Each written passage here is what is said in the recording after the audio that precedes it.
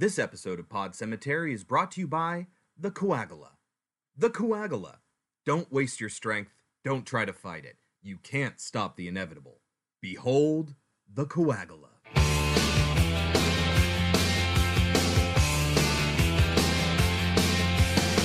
Under the October with the steamboats, ancient goblins and wallows come at the grand line making a sound. The smell of death is all around, and at night when the cold wind blows, no one. Hello, my name is Chris. My name is Kelsey. And this is Pod Cemetery, where we dissect horror movies like the rotting corpses that they are.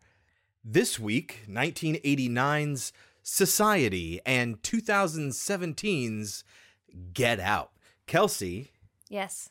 why are we doing these two? Together, you mean? Yeah. Well, I knew that Society, neither of us had seen it before this, and I knew that it was about rich white people, and, like, obviously it was not a good look for them. But I didn't realize that this Society is only about riches, whereas Get Out is about riches as well, but too. more about race. Social standing, let's just say. Yes, And cover the social whole standing. gamut. It's a good one. So we'll deal with Get Out in the second half, but I did just want to point out that just this morning, the Oscar nominations were released, and I didn't know this. I haven't looked at them yet. yeah, Oh, dear. Get Out is nominated for Best Picture. Holy crap. Yeah, it's also Okay, but to be clear, we chose this before we Yeah, knew no, that. totally. I've But that's actually cool. seen this movie three times. I've actually seen Get Out 3 times already. This will be my 4th time. Have you really seen it 3 times? I think Yeah. I've only seen it twice. I think I saw it once without you. Oh. I don't know why. I don't even remember who There I was a saw it with the reason. second time. Was it with Nate? I might have seen it with Nate. Yeah. I feel like I saw it with Nate and Alex. Maybe I saw Hello, it with... Alex. I know you're listening. In any case, it got a Best Picture nomination. It also got Best Screenplay and Best Actor for Daniel Kaluuya. I mean, I think that's how you pronounce his name. I'm not entirely certain. It has 2 U's. I know him from Skins, which is a TV show about teenagers from Britain. He is actually British. Yeah. My name is Daniel Kaluuya. I used to be in Skins. I used to rap Skins. So I say what I want, anytime I want, anytime I want. I'm gonna take what I want, anyone I want. I'm gonna take what I want, any money I want. I'll make what I want. It's the K-Man, Daddy, my corny and tight. Ready for the lyrical combat. Do it for the black, white, slim, and the fat, and I do it for the black, white, slim, and the fat, and the Asians too. You know me, I'm a patient dude. Wait for DJ to play this tune, just so I can lace this tune. Certain places that boy can't walk, certain places that boy can't talk, but there ain't no place that K can't go, because you done know, man, it's show. You know? Pretty cool. And Best Directing. So Jordan Peele is nominated in 3 categories as a writer, director, and producer. And that's like the 3rd or 4th time that's ever happened in history. As it should be. I think he did a fantastic job. Do I think it deserves Best Picture? I don't know. I think you need to take context into account. I think maybe to make up for Crash winning Best Picture, that might be a good idea. Anyway, we're Crash talking is not nearly as bad as you say it is. we're talking Society before we talk about Get Out. But before we even get to Society, let's do some slash cards. Kelsey, what do you got for me? So unfortunately, neither of my cards had questions that really related to our movies. Oh, welcome to my world. But both have to do with what we've already talked about on this show. Okay. You better get them right. Oh, God. Okay. In 1989's Pet Sematary, Ooh. what lies beyond the Pet Cemetery? The Native American burial ground. Which tribe? Hold on. So it takes place in Maine. So it's a northeastern tribe. I'm telling you. Okay. Basically, all that tells me is they're not Seminole. I don't know a lot about Native American tribes. What is it? What's the answer? A Micmac tribal burial ground. I had no idea. I've never heard of- Did they say that in the movie? I don't know if they do, and I've never heard of the Micmac tribe. No, neither have I. Whose burial ground? Micmac Indians. All right. I have mine for you. Okay. A lunatic harasses and kills girls in a sorority house during a Christmas party in this 1974 film. Could it be Black Christmas? It's Black Christmas! Good job, babe. All right, moving on to Society. Kelsey, what is the premise of Society?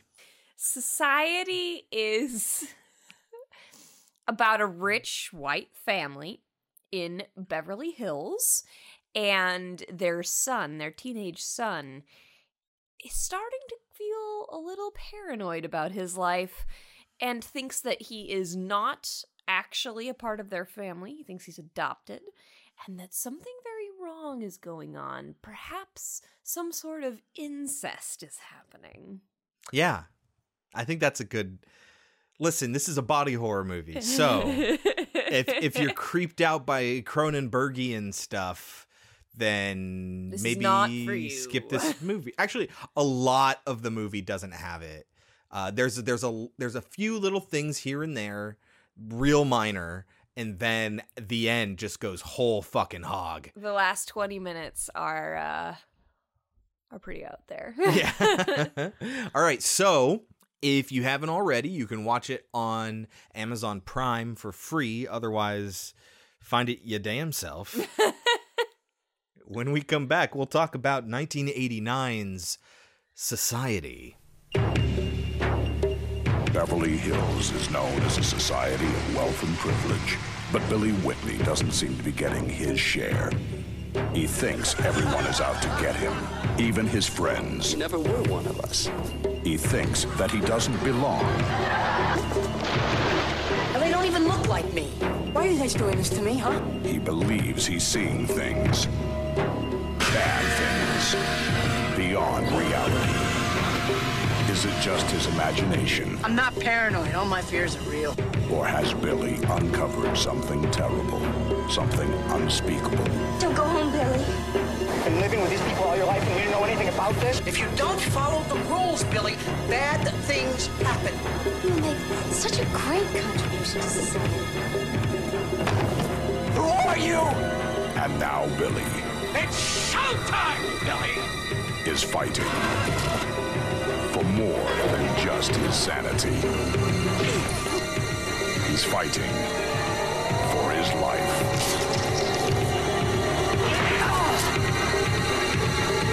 The time is coming for Billy to take his place. In society, it's all about fitting in. Kelsey. Whew. Yep. Oh, boy. Yep. This is a movie. I kind of loved it. And I was not expecting to. Directed by Brian Usna, written by Rick Fry and Woody Keith, starring a Billy Warlock, who we found out it's actually not his real name. Believe it or not. He changed his name to Warlock. It's a badass name. It is a badass name. Kelsey, what happens in Society? So, we open with him in his therapist's office. No. Are you talking about... I was going to talk about the imagery that we get at the very beginning, but that's the first scene. We do get imagery at the very beginning, and it's really odd to me that they showed that imagery. I mean, admittedly, you can't tell what's going on if you don't know. I should make this clear, everybody. I kind of cheated in that I knew what the big finale was. And like I had seen the scene because it pops up on several lists, but I didn't know the context of it and I didn't really understand what was going on in it. I just saw it and I was like, that looks disgusting. So when they showed this weird imagery, I already knew what I was looking at. Chris, did you know what you were looking at? I mean, I saw a face and I saw, stuff. I knew it had something to do with the body horror, but... Because I had told Chris that it was body horror. Yeah. I am not a big body horror fan. Well, I saw the trailer too, so... That's true. I'm not a big body horror fan. Are you, Chris? I mean, it depends. If you do inventive, fun stuff... Like, what's one that you like? I like The Fly. You like The Fly. Okay, so The Fly is really good in my opinion, but when it gets gross, I have a tough time watching it. And it's not because it scares me, it's just because it's like, What about that scene in Poltergeist where he rips his own face off? That part scared me, but that was when I was a kid. Uh-huh. Now it's just part of one of my favorite movies of all time. So it doesn't faze me in any way. But so it opens with this weird imagery and you can't really tell what's going on. But what's funny is we always watch movies with the subtitles on. Yeah. Uh-huh. Because we have trouble sometimes you just can't understand, and because we're doing this for the show, we want to make sure that we hear every line. And I grew up with a dad who's hard of hearing, so we always had closed captioning on when we watch TV and subtitles when we watch movies, and so it's just natural to me. I always put subtitles on. So we get to see what they say is eerie music, squelching, yeah, and laughter. Yeah. And then we get that bizarre imagery that I couldn't believe they were already showing. And then we get to see the therapist scene. No. Oh, are you talking about... I kind of remember The whole thing starts with an obvious dream. As a matter of fact, right out the gate, we get a Dutch angle where he's entering into what we find out later is his own home. And he's walking around and he hears people whispering and talking and he hears weird noises and he hears laughing. These are all the sounds that you're talking about. And he's afraid, but he doesn't quite know why. He's sweating profusely. He ends up grabbing a carving knife and making his way back into the living room. And then he falls down on the floor and leans back up against the doorway, gripping the knife. And then his mom comes in and he just like, oh, that was a bad dream. And then we cut to the therapist's office. So we get to see him in his therapist's office and he says, my life is a nightmare. And he like bites into an apple and sees... bunch of worms. Worms? Not like apple worms, not like earthworms, but... Yeah, I don't know. I don't know what kind. I'm not a fisherman. I don't know what kind of worms those are. Can I just point? Okay, I think from this point on, I'm gonna call Billy Warlock John Stamos Jr.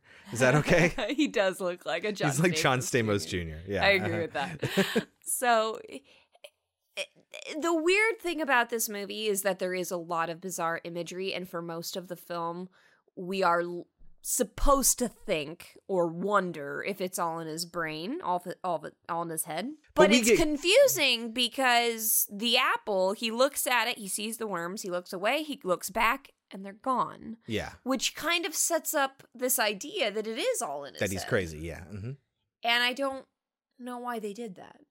To make us think that it could all be in his head until we start getting like secondary confirmation of things. And I'm fine with you making me question if it's in his head. But I guess we'll just say it right now. It's not in his fucking head. It's not in his head. So then what is it that made him see the worms? Yes. Yeah. I feel like they have the ability to like do subtle manipulation to the things that you can see. You think so? I do, because I don't think they did that in well, any they other can part. twist and they can contort, right? For instance, he sees his sister taking a shower and she's flipped around backwards. and the same thing with Clarissa, but he doesn't look away from Clarissa and all of a sudden she's facing the same way again. Yes, he does. He doesn't look away? Or at least not long enough for her to twist her whole body around. Well, okay, so we don't... Let's just say it right now. Okay, these people have the ability to... How do they put it? Stretch. Shunt. Shunting is a different thing. Yeah, That's not the stretching thing. They have the ability to stretch their bodies and, like Chris said, contort them. Yeah. It's not ever really explained how they do it. It's not really important, but... So we don't know the mechanics of it. It can be instantaneous. You don't know. Yeah, they say they claim they're not aliens, but they are a different species, and they have this ability. So they call themselves a different species. You're a different race from us, a different species, a different class. You're not one of us. You have to be born into society. But I think that's more just part of the story, like not that they're actual different species, but that they are different from poor people. Society-wise, yes. No, totally, that's accurate. And also, they are literally a different species. We get literal manifestations of figurative things, like, for instance, sucking off the poor. Oh, we need to talk about that later, because I have a lot of issues with that line. Yeah, that one line. Considering how sucking off means giving a blowjob to. Right? That's part of it. So, throughout the film, we see bizarre body manipulations, I suppose. Well, they have more powers than just that, than just the stretching. You know, they can swap bodies and stuff like that. They can merge bodies. They can do a lot of stuff. So... perhaps subtle manipulation, or perhaps maybe he is a little nuts too. I would be. Yeah. I get the sense that he is kind of driven crazy by his family, and we'll talk a little bit more about why when we get to the end. So we open up, we see this kid, he has a therapist, he doesn't trust his family, he thinks something weird is going on, he thinks there's something wrong with his life, his therapist, of course, says it's all in his head, etc. But the therapist is like super happy that he now trusts him because he didn't used to trust him. So then we get to meet his family. We meet his sister and his parents and his best friend Milo and his sister's ex-boyfriend Blanchard. So Milo is a terrible actor. He's fine. His parents aren't great either. They aren't very believable. They're just very like standoffish to him, which... when you know what happens in this story, that makes perfect sense. But it's also just like they don't really know how to act. Yeah. And the sister was probably one of the more confusing parts of the film for me. Because she seems to genuinely like her brother. Yeah. I mean, but she cares about her family more. Of course. Yeah. And of course it makes sense in the end. She's fully changed. And so she has more of a disdain She's for had the her poor. coming out. She's a debutante. Yes, but still, she seems to genuinely like him, which is odd for the rest of the movie. I don't know why she would. Well, because she was raised with him, I suppose. So Blanchard is her ex-boyfriend who desperately wants to be with her still, but clearly her parents have told her she's not allowed to see him anymore because he's not the right sort for her, as she puts it. Yeah. And he like full on attacks her. Like, knowing what I knew that the family was bad news from the get-go. But I was like, holy shit. Like, he full on pushes her down, puts his hands over her mouth because he's worried about her, true. But still, that is not the way you go about it. Yeah, no, he's gone crazy. He's gone a little off the deep end. We also learned that the parents don't approve of Milo. Yeah, through subtle means. It's like, I saw Milo outside, and he's like, yeah, he's going to take me to the such and such. And then the dad just goes, and turns around. Yeah. Like, they basically ignore his existence. Yeah. So we find out that the sister is going to her coming out party, which our main kid cannot attend because he has a basketball game and a debate, apparently at night. Sorry, I've never seen a debate held at night that was for the school, not for parents. Yeah. You find out that it was all arranged, of course, because they don't want him at the coming out party.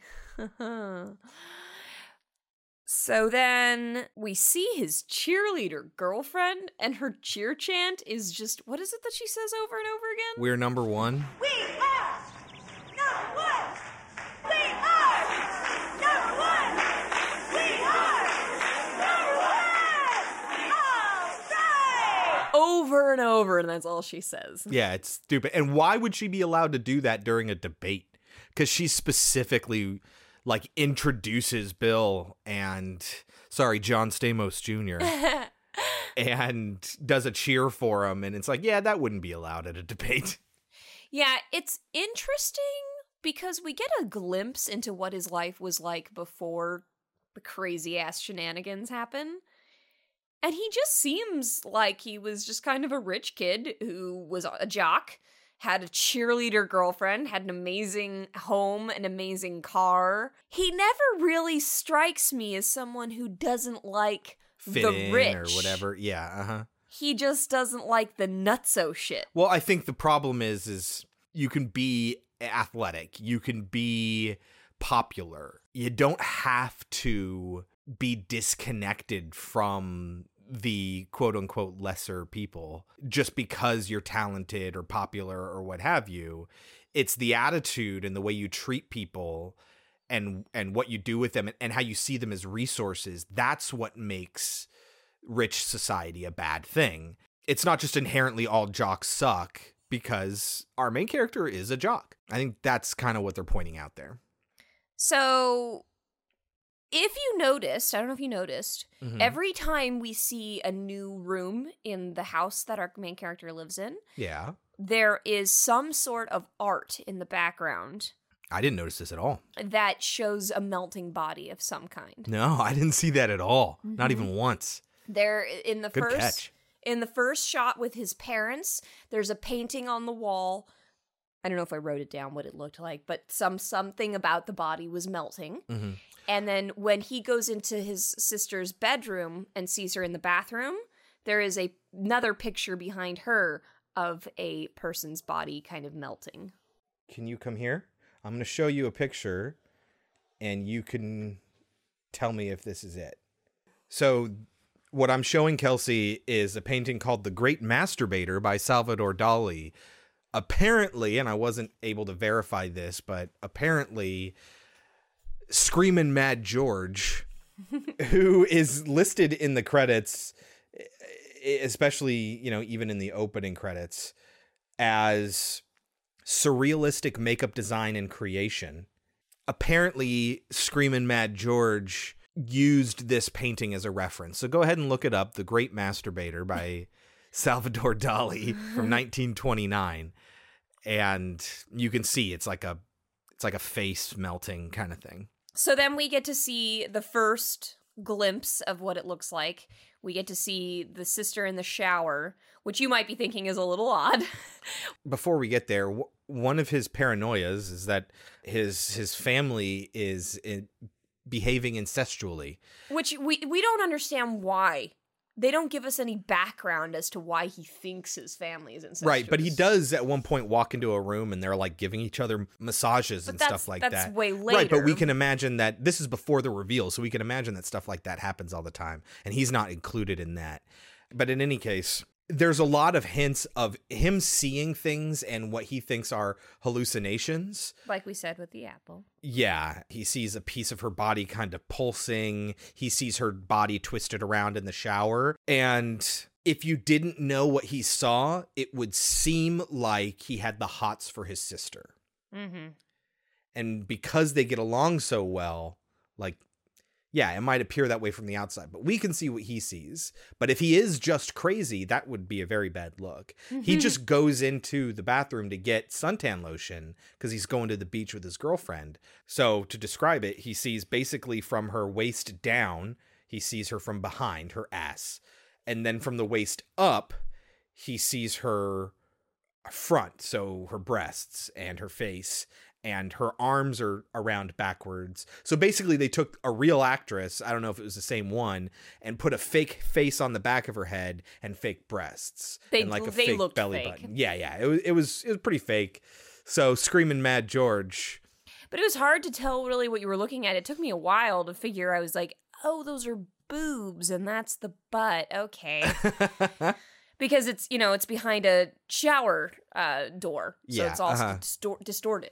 Yeah. So he sees that, and then he goes to the beach. And this scene, I don't know. It's weird because when you compare this scene to, the end, you're like, wow, Kelsey, why wouldn't you think that the ending is way more crazy? But this scene is just super out of place and bizarre. There's no scene. Making any sense out of it. So he's hanging out with his girlfriend, and then these kids come along and prank him by shooting the suntan lotion all over them. He chases after them and runs into what we find out is Clarissa's mom.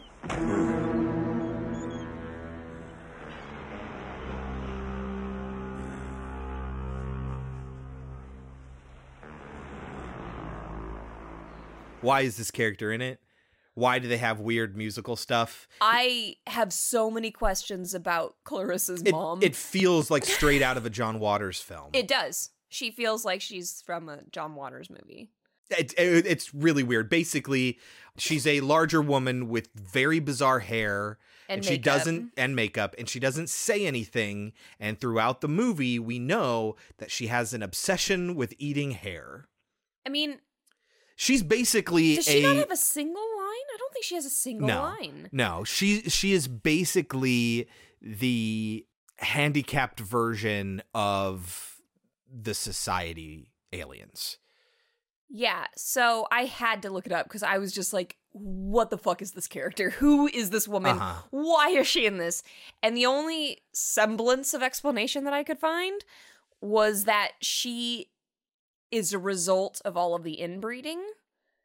And so why is her daughter like perfectly fine? Exactly. That she's a product of the inbreeding, and that every single family, it doesn't matter what family there is, there's always going to be someone who's a little bit of an outsider. And so that's kind of who she is. But you're absolutely right. Then why is her daughter so perfectly normal? Yeah, it's a little weird. And in any case, he tries to get Ted to get them invites to the party because his girlfriend wants him to. And we also see Clarissa again. So we didn't say this. When they're doing the debate, she tries to get him to fuck up the debate by spreading her legs. Yeah, it's a very Sharon Stone moment. But it's really silly because he just starts... everyone knows it. Yeah, and he all of a sudden just starts saying the exact opposite of what he thinks. Yeah, I think we should have a dress code and we should follow it.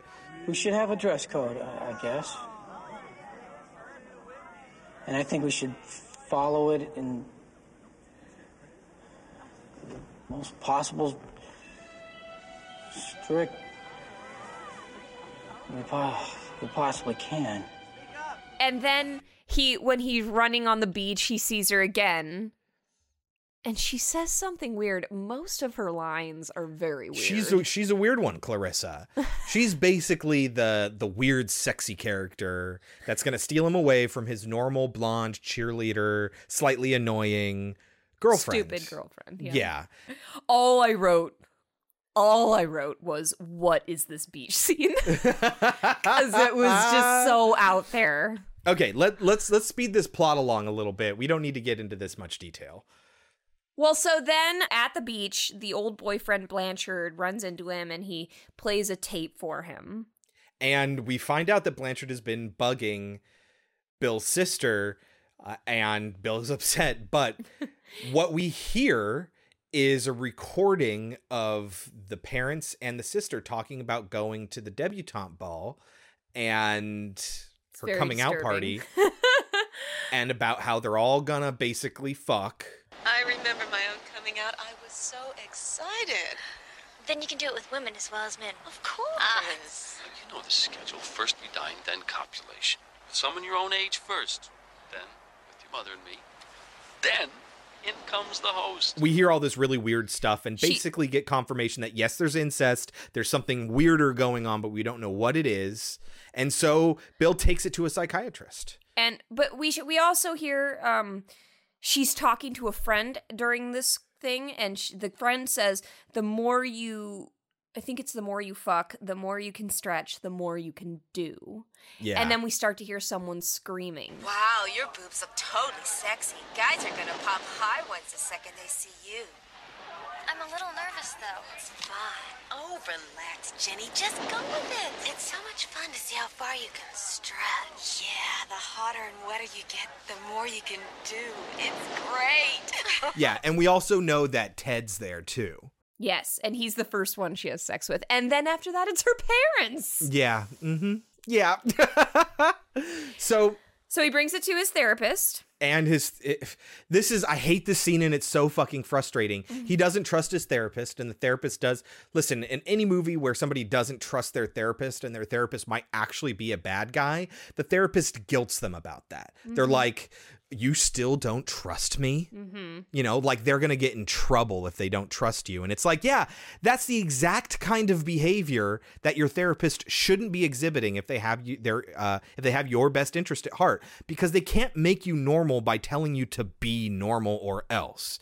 So no therapist worth his salt is going to behave that way. So it's a reason to be even more suspicious. And he's like, I need to play it for you now. And the therapist says, no, you can't. I don't have the time to. Come back tomorrow and play it for me. And he says, no, just listen to it now. And he just leaves the tape with him. It's very much like Rosemary's Baby. Yeah. Where he is coerced into believing them despite having all the reason not to. Yeah. And if any of you listeners, Chris didn't really watch it this season. It wasn't all that great. Sorry. But American Horror Story this season had a little bit of this with the doctor. Like I kind of loved the one moment where she was finally just like, fuck you, and hangs up on him because she realizes I clearly can't trust you. And that's kind of what this felt like. Oh, this is the election one? This is the election season. Season. No, not that great. And he comes back the next day. The doctor had listened to it and he plays the tape back for him. And it's the same conversation, except totally normal. I remember my own coming out. God, I was so excited. You mean I can dance with anyone I want? Of course. I don't understand. You know the schedule. First we dine, then introductions. Then you'll be presented. No. Oh my God, it's so exciting. Don't worry, dear. We'll be there to help you.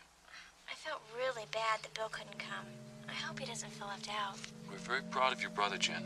It's just unfortunate that he couldn't be with us. That's not what I heard. And the assumption is he got the mom and dad and daughter to re-record something completely innocuous along the same lines and make him feel crazy. He calls Blanchard from the psychiatrist's office, calls him Blanchard, and then tells him where he needs to meet him. And then, of course, Bill shows up and Blanchard got into a car accident and is dead, supposedly. Mm-hmm.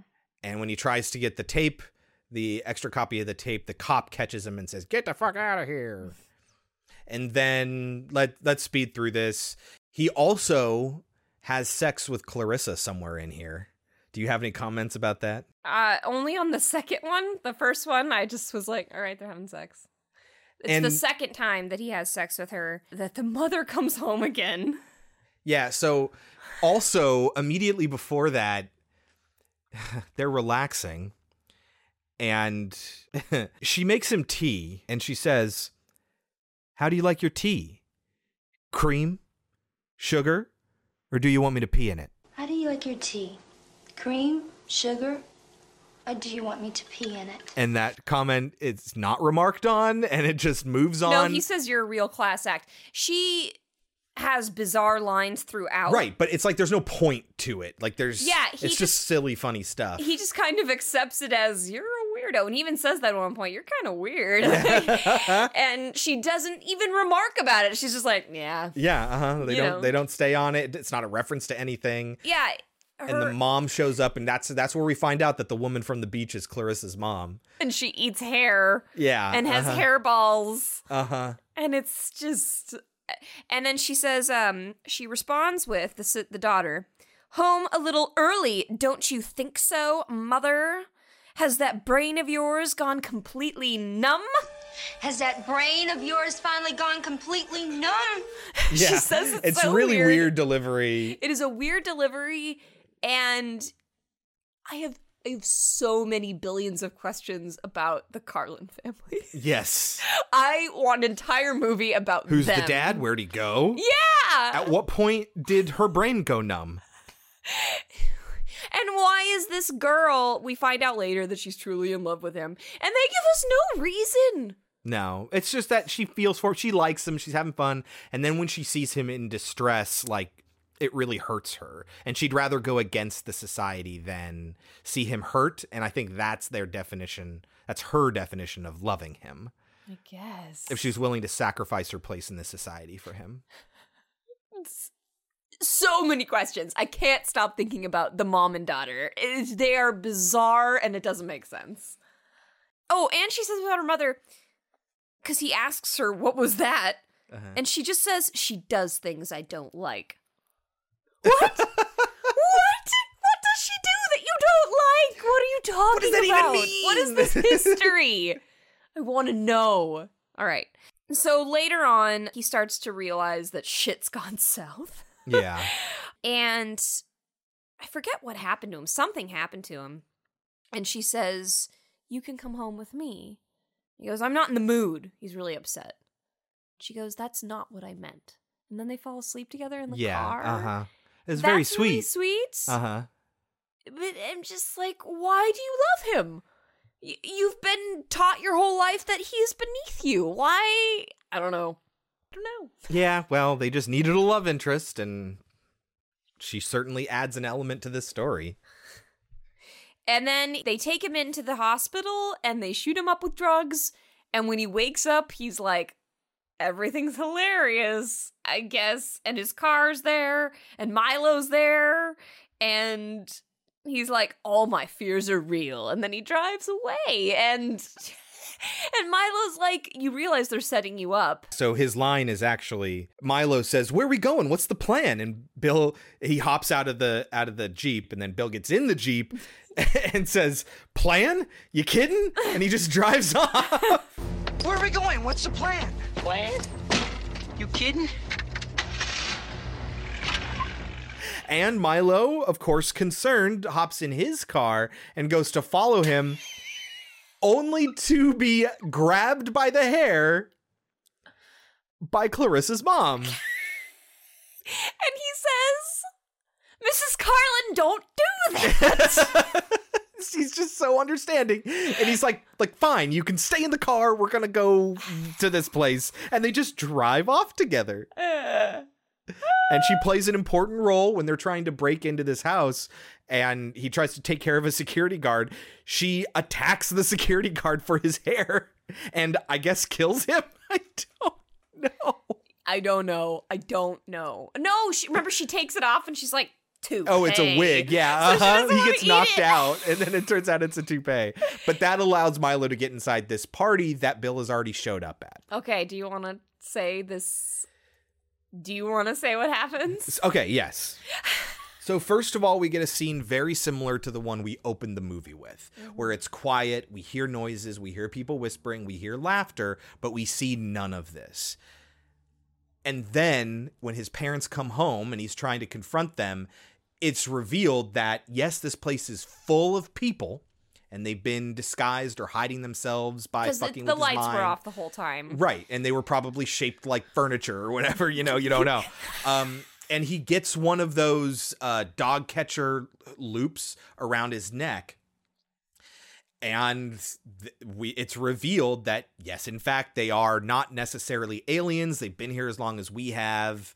They're a different species, but the way he says it, the psychiatrist and the judge, the way they say it, it's supposed to have a double meaning where, yeah, they are literally a different species now, but also in social standing, they're like different species.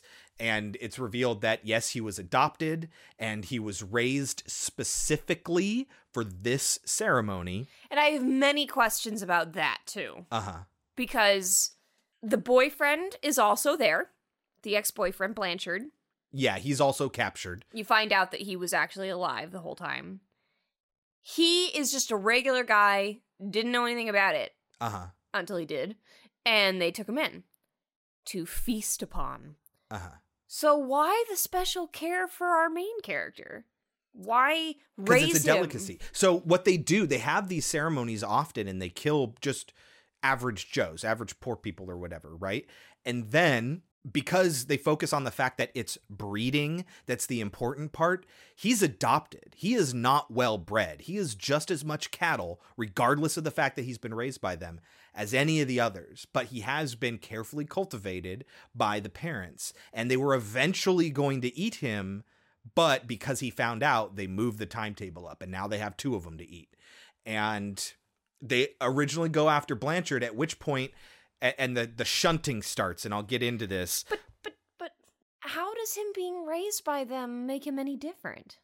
Taken care of, made sure that he's athletic.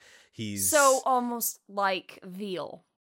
Like the opposite, but yeah, I mean, kind of. Veal versus the average crow. Right. Crow? cow. Yeah, because like the idea is that he's well raised, which makes him better to consume, but he's still bred poorly, which makes it okay for them to. So it's okay for them to consume him because he's of poor breeding, but he's better to consume because he is well raised. Sure. So it's like a well raised cow, basically. Yeah. In any case, they're going to shunt, and Ted says, while this is going on, Ted says to Bill, he says, "Didn't you know, Billy boy? The rich have always sucked off low-class shit like you." What the fuck's going on? Didn't you know, Billy boy? The rich have always sucked off low-class shit like you. And what's happening at the time is all the people at this party are physically attaching their faces to Blanchard, and they are becoming one with him. And they end up becoming just this mass of body parts and flesh, and it is grotesque. And this is where we really get into that body horror stuff, including the judge. Like, basically everyone strips down, and while they're feeding on Blanchard, the mom, the dad, and Jenny, the sister, go upstairs to get it on. Yeah, it's a little unclear where the orgy starts and the feeding begins. And yeah. Because it's just kind of all mixed together, and they all, like, just their bodies all go together. And it's just supposed to show us, I mean, if you just look at it as just a straight metaphor, we all get it. The rich are living off of the poor, obviously, and this is just making it a very physical, concrete, realistic interpretation. So Clarissa, who is there, ends up feeling so bad for him that she lets him go, and he runs away, and his psychiatrist chases after him and tries to capture him again. And at one point, when Bill's trying to get in the room that he knows his parents are in, the psychiatrist says, "Let me give you a hand, Bill." And then Bill turns around, and his head is just a giant hand, and then his arm stretches out for him. But he ends up breaking down the door, getting in and closing the door, where he finds his mom and sister and dad have merged together into these two different beings. The mom is walking on the dad's arms, and the sister's head comes out from between her legs and says to Bill, "If you have any Oedipal fantasies you'd like to indulge in, now's the time." If you have any edible fantasies you'd like to indulge in, Billy, now's the time. And then, like, flicks her tongue at his nose or whatever. And then he turns around and finds his dad with his face coming out of one of their butts. We don't know which one. And earlier in the movie, he told his dad to get his hands off him and called him a butthead. And the dad says, "Well, Bill, I guess you're right. I am a butthead." Well, son, I guess you're right. I am a butthead. Hey, Bill. It's bizarre. It's hilarious. It's cheesy, it's and fun. it's fun. And I mean, you know, it makes a point. As glaringly obvious as it is, it makes a point. And, you know, it's just telling us that the rich are monsters. Yeah. But he gets caught again. And he gets taken downstairs, at which point Ted wants to fight him. And so they get into a fist fight, and he is like Rocky. He just won't go down. Like, he's just taking this beating until he decides to do what the judge did to Blanchard, which is shove his hand up his ass and all the way out through his head. And so we see this. Which he can do because his body is pliable. Because Ted's body is pliable. Because he was trying to shunt. Yeah. Oh my God, he was in the middle lips. of shunting. Yeah, okay, so he's trying to, so Ted is trying to shunt with him, right? And Bill takes this as an opportunity to shove his arm up into him and pulls him away, and you get Ted making the noise, like it's really silly and goofy. And then his eyes burst out of his head, and Bill's fingers come out or whatever, and then he grips him through his mouth and his eye sockets and balls his hand to a fist and then pulls his head out his ass, turning him inside out. Now, we don't know necessarily that he dies. We get a little slight confirmation later, but they're like, "Don't touch him until he's congealed," or whatever. implying that he might be able to come back to life.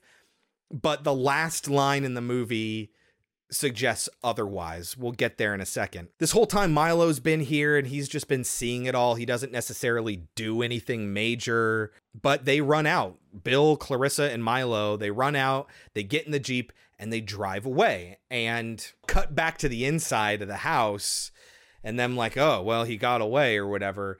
I wrote, is that how it ends? With this quote that the judge says to the psychiatrist, "It looks like I'll have an opening in Washington next summer." Well, Dr. Cleveland, it looks as though I may have an opening in Washington next summer. Know what I mean? Mm-hmm. Yeah. Because Ted was going to be the judge's intern. Mm-hmm. And credits. And that's the end of the movie. Now, I think it's important that he just gets away and they're not all defeated, because I think the implication is there is no hope of defeating the rich. You're not gonna, like, you just need to get away. Get yourself away from this society. And Get just, out? yeah, just getting out. Perfect. Perfect. Just getting out is your best chance of survival. Listen, this movie is really ham-fisted. It wears its message on its sleeve, but there are little touches like that they don't completely spell out. That maybe I'm reading in too much, but I think that's an important interpretation. It's funny because it feels like there are some subtle things going on. Oh my God. But then after you see the big scene, you're like, well, I kind of feel like everything that was subtle was probably in my imagination. Yeah. I don't think they were It's trying no for any longer subtlety. subtle. This movie is as subtle as a brick to the face. It is But so it's not okay. subtle. I don't mind it. I don't mind that. It's a nice brick. It's so out there and bizarre and hilarious and fun to watch that I'm okay with it not being subtle in any way. Yeah. So Kelsey, what do you want to talk about society that we haven't already mentioned? Well, it's kind of everything. I have so many questions. I want this world explained to me. Yeah. I want to know why. Okay, I get that it's all about breeding. I get that. And I understand that it's inbreeding as well. But like, I mean, that's the a reference to like Blue parents- Bloods and things like that. But Yeah. with the parents is weird. Like usually it's like cousins. I don't know. No. It's just they don't have any of those morals. Don't read too much into that. I know. And like just like I said, the Carlin family fascinates me. Yeah. I want all their backstory. I want to know what makes it special that he was brought up in this family that makes him taste better. I want to know what they're getting out of the poor bodies. I understand the metaphor, but if you were to take it in the literal sense, which they have definitely done in this movie, what are they getting out of him? I think they're getting sustenance and new skin, and they're lasting as long as they can. Like, the judge is really old. I think he's really, really old. And he's lasted as long as he has because he does this shunting. And I understand, again, the metaphor. They're all monsters. The rich are monsters. But they're not. Like, you can be redeemed. Clarissa gets out, and why? Like, how is she redeemed? By having compassion for those that aren't as privileged. Yes.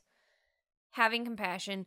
But what was her story before? Again, the Carlins, they Yeah. Uh-huh. I want to know. Can we have a everything. story and a sequel with just them? Right? Yeah. But, like, why do they stretch? For what purpose? What does Evolutionarily it do? speaking, why? It's just so many things. So many things. So I was reading a Den of Geek article, and they talk about the bad reviews that it got, but they also mention, positive reviews. And it says, the LA Times critic described it as a gory assault on privilege and compared it to Jonathan Swift's A Modest Proposal.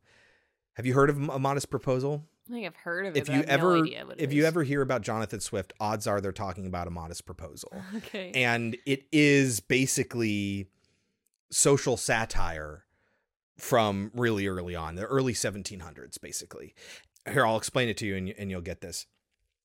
It's an apt comparison and goes a long way to explain why society has survived as a cult item.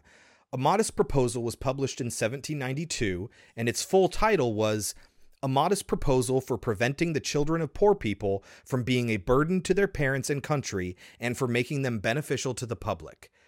In it, Swift suggested that the poor of Ireland could help themselves out of poverty by selling their children as food to the rich.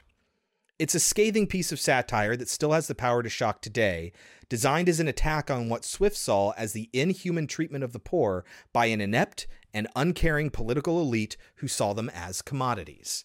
And that just take out Jonathan Swift and pop in Brian Yuzna and effectively this is his modest proposal, but it's framed a different way. In a modest proposal, he's suggesting that they enact this plan. Not quite as clever satire in Society. Right. I hesitate to say that he used the story as an excuse for the body horror, because I really do think that he was making a statement. So I'm a little bit bummed because I couldn't find this. Blumhouse did an interview with him, with Brian Yuzna, the producer, and apparently this information is in there, but when you go to their website, the article doesn't exist anymore, which is kind of a bummer. So I can't actually confirm as having eyes on this article, but basically what it says is that he claims that he engineered the film's plot points based on special effects, ideas, or gimmicks. He was more interested in the surrealism of the story than the logic. So he wanted it to be really weird. He wanted to have these effects, and he backed into the story. So unfortunately, the story was not as important as the surrealism. Like, he knew the basics. Like, he wanted, the rich feed off the poor, and it's going to be really weird and gross how they do that. Now, what effect shots do I want? That's and really then odd, build the because story into it. I read that originally the story was going to have it be like his family was like a part of a religious cult. Yeah, that was also true. Oh. They're just not an alien species. They're just part of a cult. I would understand why people would say this entire movie is only in existence for the shock of the ending. But it also lays on the message pretty thick. Yeah, I disagree that that's all they were working towards, because if that was all they were working towards, why wouldn't they have done more of it throughout the film? Budget? I don't know. From what I could piece together, Yuzna wanted to make this movie as his movie, but nobody would let him. He was a producer on like Reanimator and stuff like that. And so he agreed to make, I think, a sequel to Reanimator, but he said only if I get to make my movie first. And so this is the only reason why he got to make this movie, is because he basically held the Reanimator sequel hostage. Well, if you don't mind body horror and stupid stuff. Yes. Ridiculous, silly stuff. I do recommend this movie because it is awesome. It's fun. There's this line that's like a tagline of the movie. You'll make a great contribution to society. It didn't pay off the way I thought it would. They say it twice. The psychiatrist says it once. The mom says it once, hinting that there's a connection there, but they never say it again. And I thought they would say it in the climax, but they didn't. And I felt like that was a missed opportunity. I can say really quickly that I didn't realize that they didn't want him to be a part of the society. I thought they were grooming him to be a part of it, right, and that he would reject it, and that would be when they attacked him. No, the contribution part is that he's a resource. He's a commodity. Right. I did not put that together until the story revealed it. Well, I mean, like, they kind of hinted at it a little bit. You started to realize, it doesn't look like they really care about him. Yeah. But there was just so much that I was like, I almost feel like that would have been a better story. Yeah, like they're proving to themselves that breeding's important or whatever. Mm-hmm. Yeah. So one last thing I'd like to point out about this movie, and it's in direct comparison to our last week's episode, is that usually I hate it when endings are spoiled. I hate spoilers. I want to experience the movie as if it is the first time every time. Yeah, I'm not quite like, I like that, but it's few movies that I feel I need that. Part of me likes to know the spoilers so I can better understand what's going on and like have better insight into it than just having your mind blown at the end and having to watch it again to understand it. I don't mind that at all because I never mind watching, unless I didn't like it, I never mind watching a movie multiple times. So I said earlier that I knew going into this what the big reveal was going to be at the end. Like I said, many lists have posted pictures or even some have shown video of what it was. So I already knew that. So going into this movie, I was totally prepared for it to be a completely grotesque body horror. It ended up not really being that bad until the very end. But I feel like if I had gone to this movie not knowing that, and then it was that at the end, I would have been like, fuck this movie. I don't know for sure, because I didn't. But I'm fairly certain that I would not have enjoyed this nearly as much, if at all, if I had not known what was coming. Interesting. It's something else. But also, I think going into it knowing what I was going to see, it didn't seem as grotesque to me because I was expecting it to be much worse than it actually was.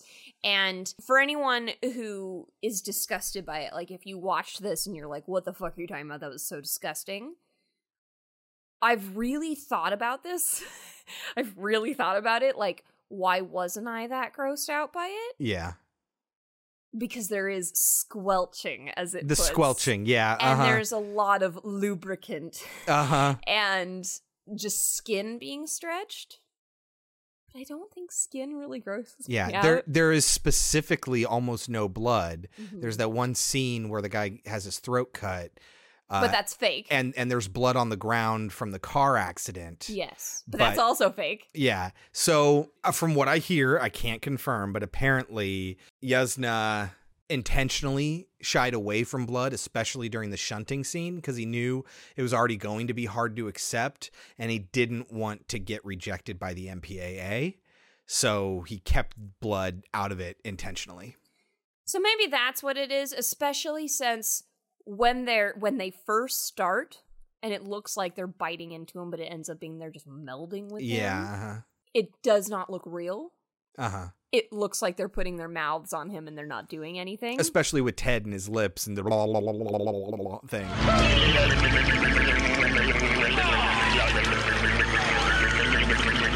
But I mean, like, when they first bite into Blanchard. Yeah. No, I'm saying, but like, it's not exactly the most realistic grotesquerie.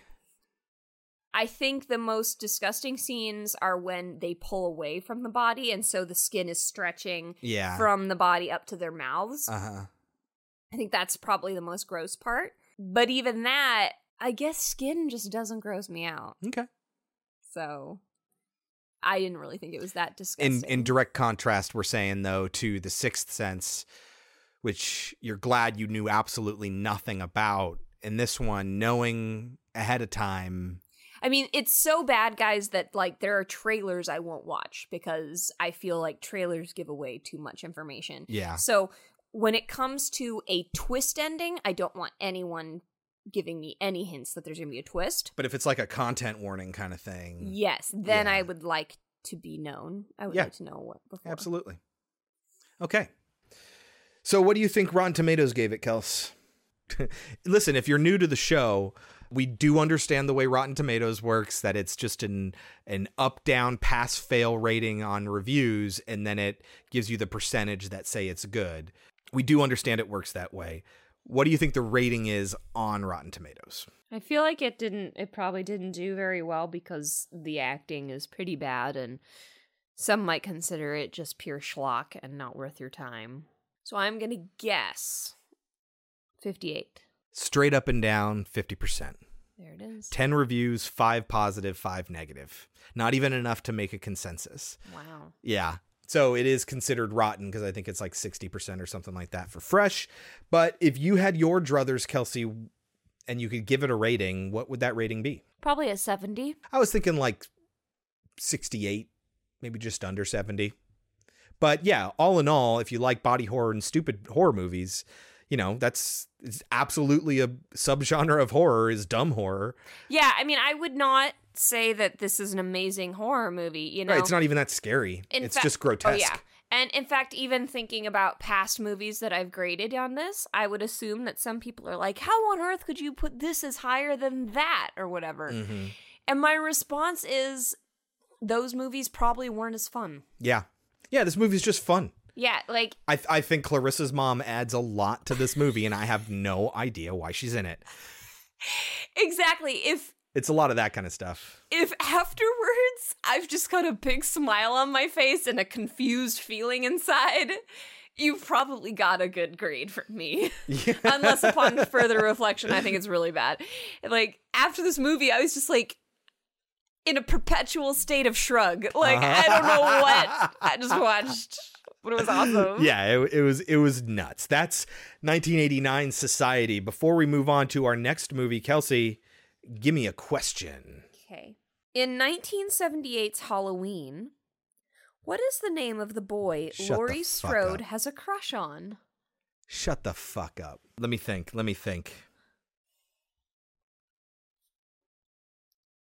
God, is it Tommy? Tommy something? Tommy is the boy that she babysits. Ah, damn it. Damn it. His name is Ben Tramer. Right, yep. Mm-hmm. Damn, that was a hard one. Mm-hmm. They only ever say his name. You never actually see him. Mm-hmm. You do see him, I think, in the sequel. Yeah, maybe. I don't remember. It's been a long time since we've seen the sequel. I think I've seen the sequel once. Yeah. All right. We've actually seen 3 more than we've seen 2. Yeah. Kelsey. Yep. Who directed 1978's Halloween? John Carpenter. That's right. I knew it was easy, but I figured, Halloween. We love that movie. Yeah. And you give me, what's the name of Jamie Lee Curtis's character's crush who you never see on screen? And I give you, who directed it? God damn it.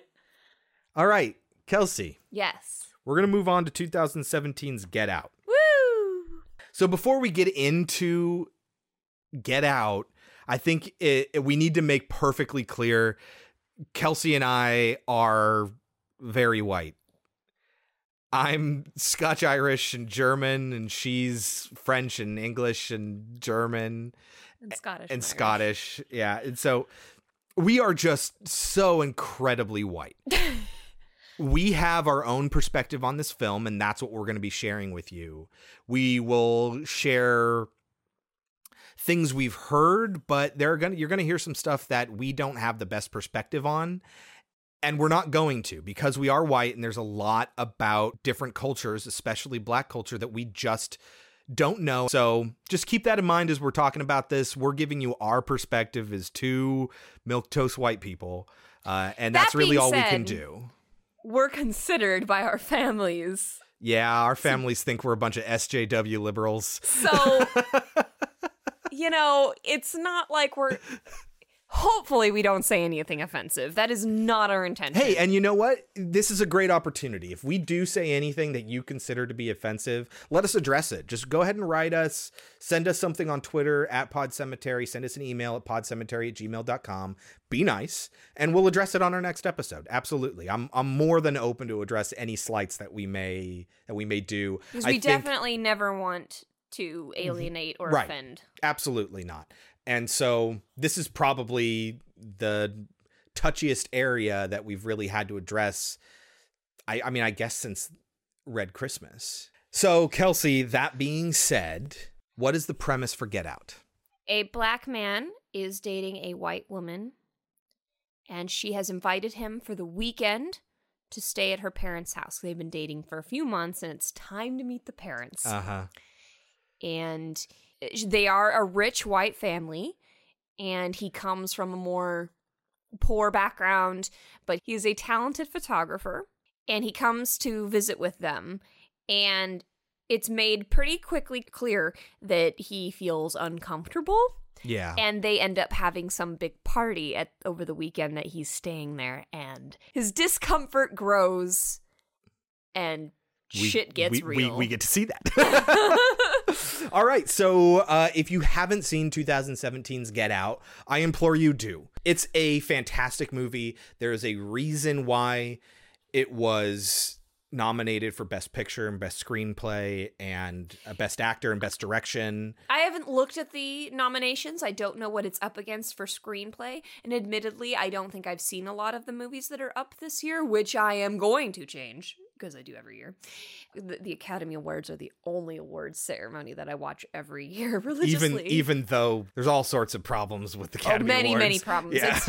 It's just ever since I was a kid. Anyway, it is really good, and I'm excited to talk about it. Yeah. So even though I haven't seen what else is against it for screenplay, just based on just the movie itself, I could see it winning Best Screenplay. It is wonderfully written. Yeah. I don't know if it's Best Movie, Best Picture. As much as I love horror, it's really hard for me to qualify a horror movie as a Best Picture qualifier. Yeah, well, I mean, I think this one has something to say, and we can get into that after the jump. So go ahead and get your hands on this movie any way you can. I would highly recommend you watch it. If you've seen it already, watch it again, and then come back, and we will talk about 2017's Get Out. We're here. Are you ready for this? How bad can it be? Call me Dean and you're hungry, my man. We're thrilled to have you up for the get-together. I want to introduce Rose's boyfriend. I'm Chris. Good to see another brother around here. Something is weird. Come in and sit with us. Sink. I can't move. Why can't I move? You're paralyzed. Get Out. Rated R. Kelsey, we're in trouble. Why is that? Because I've already edited the first half of this episode, and it's an hour long. So this is probably going to be another long episode, and I'm sorry, guys. I know, I can't believe our last one was almost 3 hours. That's a little ridiculous. Well, we did two very, very good movies. I'm surprised we had as much to say as we did about Society, but we talked a lot about other things too. About, for instance, Get Out being nominated for the Academy Awards. So it's not all about Society. There is something I'd like to say about Get Out. We briefly touched on it before the trailer about how, we have a completely different perspective than the one that the movie is trying to portray. And we recognize that. So I just wanted to say that a lot of what we're going to talk about is surface level thoughts, our own personal analysis, did you know type trivia stuff. So don't expect this to be like a well-scripted critique about race relations in America or anything like that. If that is the kind of thing that you're looking for, there are a few articles I would recommend by people of color, including The Giant Leap Forward of Jordan Peele's Get Out by Brandon Harris for The New Yorker. Get Out perfectly captures the terrifying truth about white women by Kendra James, which was in Cosmopolitan. Getting In and Out, Who Owns Black Pain by Zadie Smith for Harper's Magazine. Or The Most Overlooked and Underrated Characters in Get Out Are Black Women by Brittany Willis for Huffington Post. There's also a few YouTube videos where you can see Jordan Peele talk about his own movie in his own words. There are a few fun ones. For instance, Jordan Peele breaks down Get Out fan theories from Reddit, which was a Vanity Fair video, and that's pretty funny. He addresses the theories that people had on Reddit. And Jordan Peele explains why Childish Gambino's Redbone was perfect for Get Out, which was on the channel Hip Hop DX. Redbone's a really good song, and a lot of it applies to the movie. So listen to the lyrics of Redbone if you haven't already, and see if you agree. Anyway, all of these articles and the videos, they discuss Get Out positively in general. They don't agree on or discuss every point, and neither will we. To that end, we think it's important to share a diversity of viewpoints on a sensitive subject like this, particularly the Black voices whose perspectives are so vital. This isn't every good article on the topic. It's just the tip of the iceberg. So look for it if you want to get more. You don't have to look very far. Voices are out there. All you have to do is listen. I think that's pretty important. I think that's an important statement to make. What do you have? You just sounded really cheesy when you said that. I know. There is a particular scene, which we'll get to, where one of the characters says, well, that's not my experience. And I think that's pretty important. We'll talk about it a little bit more when we get there. But yeah, it of course it isn't. That character is actually, and we'll get to that at the time, an elderly white woman. So if you aren't a person of color, this movie isn't about your experience. So don't expect it to reflect your experience. It's not about our experience. You can't be more of an expert on what a life is like than the person who actually lives it. So, keep that in mind. That said, you can't really talk about how good this movie is without talking about the Black experience. So we're not going to avoid it, but we're by no means authorities on the Black experience. Our job when touching on topics of race in this episode here is to talk about how it relates to the film. Right. And we can sympathize in the literary compassion sense, but we absolutely can't empathize. And we're by no means are we guaranteeing we're going to get everything right. So if you'd like to correct or inform us of something on the topic, or if you just want to share your own personal perspective, by all means, write into us, podcemetery@gmail.com. If you want, with your permission, we can share your message on the show.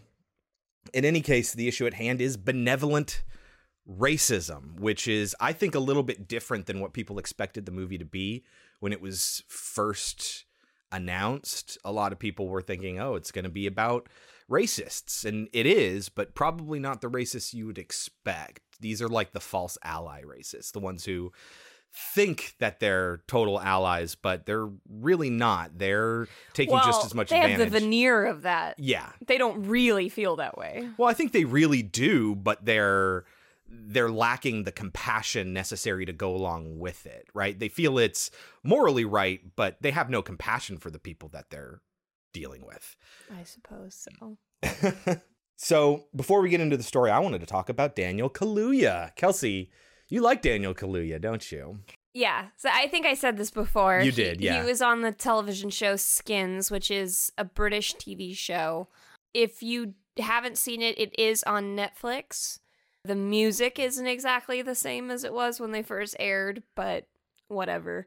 If that doesn't bother you, then the show is great. It's about teenagers in Britain, and I think it's pretty relatable. I mean... Well, yeah, I mean, we talked about this. After he was on the show as a character, they kept him on as a writer. You know, they had these young writers writing their own perspectives, kind of similar to what we got here, writing from your own perspective. So, yeah, no, I think it's a very good show. If you're not into teenagers doing drugs and having sex, then maybe stay away from it. Yeah, it's a lot of explicit content. And we're going to talk a little bit about how Daniel Kaluuya is British in just a moment, but you also might know him. He's from one of the most famous Black Mirror episodes out there, 15 Million Merits. Is he the main guy in that episode? He is, yeah, uh-huh. Huh, I don't remember it being him, but... It's been a while since we've seen it. We can go back and watch it. He's also in Kick-Ass 2 and Sicario. Which we did not see. I don't remember him being in Sicario either, but I didn't really like Sicario, so that doesn't surprise me. But Skins is fantastic. He's not like a main character, and he's only in the first 2 seasons because that's the way the show works. Every 2 years, they would get a new cast. So he has a rather small role, but he's pretty funny in it, if you can understand what he's saying, because there are times when you can't maybe turn on the closed captioning. Yeah. And that's intentional. It's part of his character. And when we talked about Skins earlier, I played the bit where he's remembering as an adult the rap that he does in the show, and it's really hard to understand him. Yeah, the accent I was and pretty everything. surprised. Chris showed me that video, and I was like, huh, you still can't really understand him. He should just always have an American accent. His American accent is so good in this. It's so good. I bet that most people would have had no idea he was actually British. Yeah. So speaking of him being British, Samuel L. Jackson got into a lot of controversy around the time the movie came out. Kong Skull Island was coming out, and he was on Hot 97, which is a radio station in New York. And he said something to the effect of... would Get Out have benefited from having an actual African-American actor in the role? I think people blew it out of proportion. I read that quote, too. Right. And it seems pretty innocuous. Yeah, it's pretty malign. It's just like, I think it would have been a little bit better if they had put an American in there, because it's about the American Black experience, and he's not American. Right. I have absolutely no idea what it's like in Britain. The point that Samuel L. Jackson made is that, I mean, they've had interracial marriage for like 100 years. We didn't get that for a long time after that. So it is a completely different experience. We have a different history with race in America than Britain does. So I wanted to share what he had to say in response on this topic. He does say that, you know, he respects Samuel L. Jackson. He did a lot for black actors. But he says, and I'm going to be quoting him here, "When I'm around black people, I'm made to feel other because I'm dark-skinned. I've had to wrestle with that, with people going, 'You're too black.' Then I come to America and they say, 'You're not black enough.' I go to Uganda, I can't speak the language. In India, I'm black. In the black community, I'm dark-skinned. In America, I'm British. I really respect African American people. I just want to tell black stories," he continued. "This is the frustrating thing, bro." And you can tell in that clip that I played earlier, he uses the word bro a lot. "In order to prove that I can play this role, I have to open up about the trauma that I've experienced as a black person. I have to show off my struggle so that people accept that I'm black. No matter that every single room I go to, I'm usually the darkest person there. You know what I'm saying?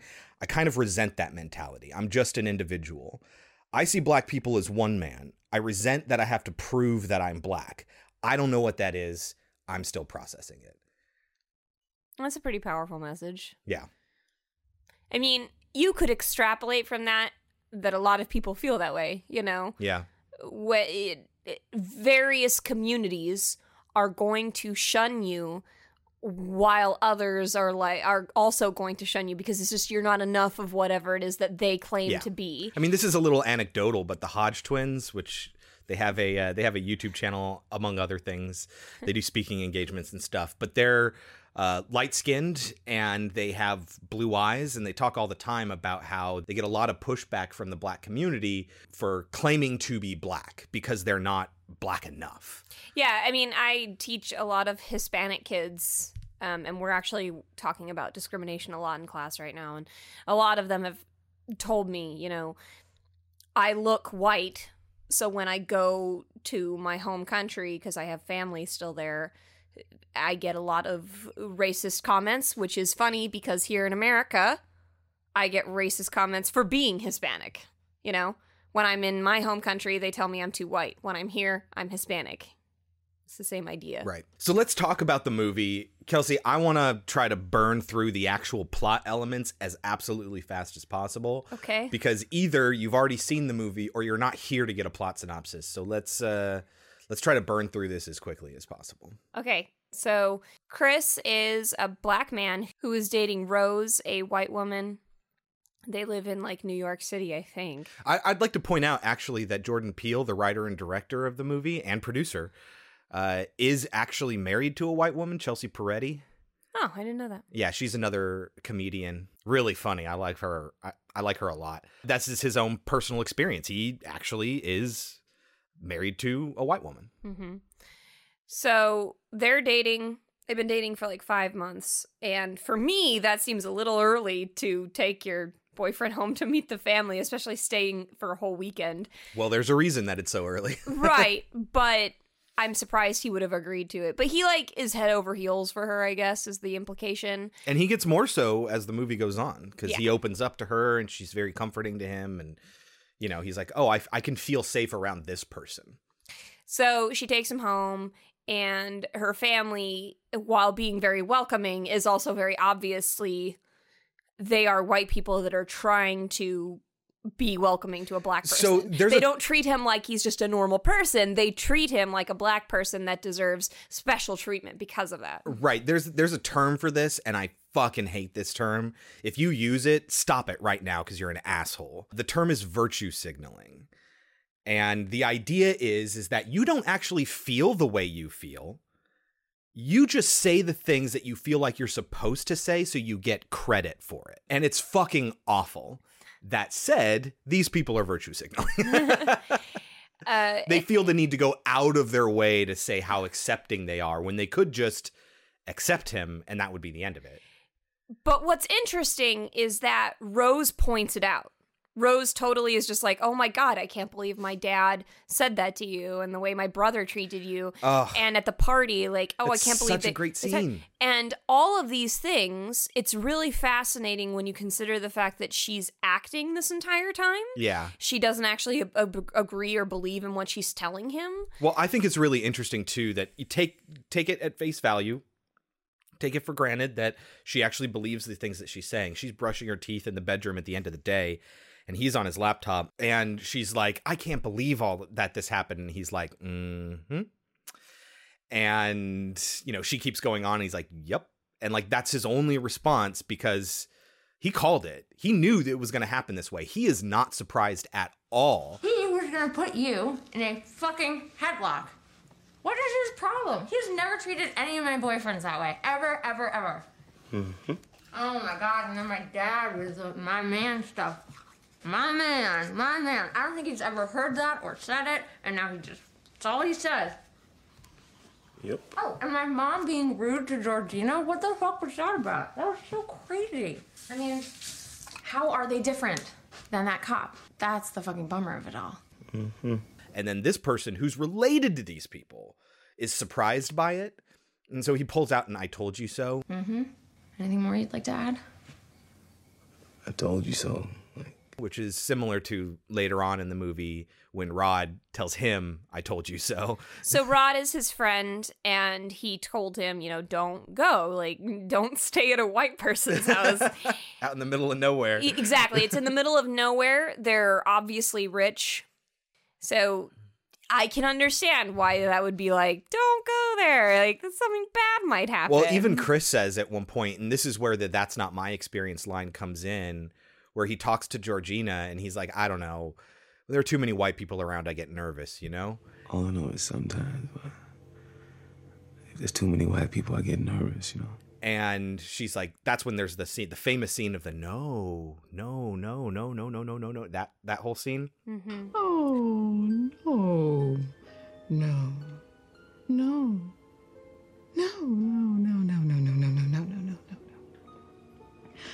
I do something. That's not my experience. Not at all. The Armitages are so good to us. They treat us like family. And she says that's not my experience at all. We find out later, of course, that she's a white woman. Person. She's an elderly white person, which is also why she doesn't get the code of snitch. You know, he says he didn't mean to be a snitch, and she doesn't know what he's talking about. I wasn't trying to snitch. Snitch. Rat you out. Tattletale. Yeah. Yes, so... Oh, Tattletale. I was going to talk about this later, but I guess we can talk about it now. Sure. Uh-huh. There are only 3 characters that we get to meet that are supposedly black. We end up finding out that they're actually white people inside their bodies. Yeah. And I have a bunch of questions about that because they make it sound like there have been a lot of them. And I'm like, okay, where are they? Why don't we meet those people? Why do we only meet 3 of them? Yeah, we get to see a lot of the photos of Rose with her black boyfriends. And in one case with Georgina, a black girlfriend. Right. So the whole idea is that Rose dates people of color, brings them home, and then they knock them out and they basically swap their brains with a white person's brain. Yeah. For various reasons, but usually it's because they want to be younger, they want to be in better shape, etc. Anyway, all 3 characters, Georgina, the groundskeeper, Walter, and Andre, and I can't remember what his white name is. All 3 of them say and do things that are definitely supposed to be obviously white. Right. Like, if you know the ending to this movie and then you go back and watch it again, like, if you've seen it once, I recommend you watch it twice. The context of everything changes. Right. But when you know that, and you know that they're acting this way because they're supposed to be white people, I don't take, like, offense to it. Don't think that I'm like, white people aren't like that. Like, I don't give a fuck. You can make fun of white people as much as you want. There's plenty of things about us to make fun of. But some of it is a little unbelievable. Like the idea that she doesn't know what the word snitch means. I understand she's supposed to be an older white lady. Yeah. Who hasn't heard of the word snitch? Well, she's an older, affluent, completely closed off to anything outside her immediate experiences type and of person. I understand that's what they're trying to say. Mm-hmm. You just don't believe that her not knowing snitch is very believable. Right. Like, I mean, I get it. They're just trying to make a point, and a quick point. They're not going to sit there and let you get to know this woman and see the differences. But it's just a silly thing for her to not know. It's also a reference. We'll talk about all the references a little bit later. This one in particular is a reference to the Stepford Wives, where one of the downsides, if you haven't seen the Stepford Wives, go see it. It's Maybe about we'll do a double feature of those too. Yeah.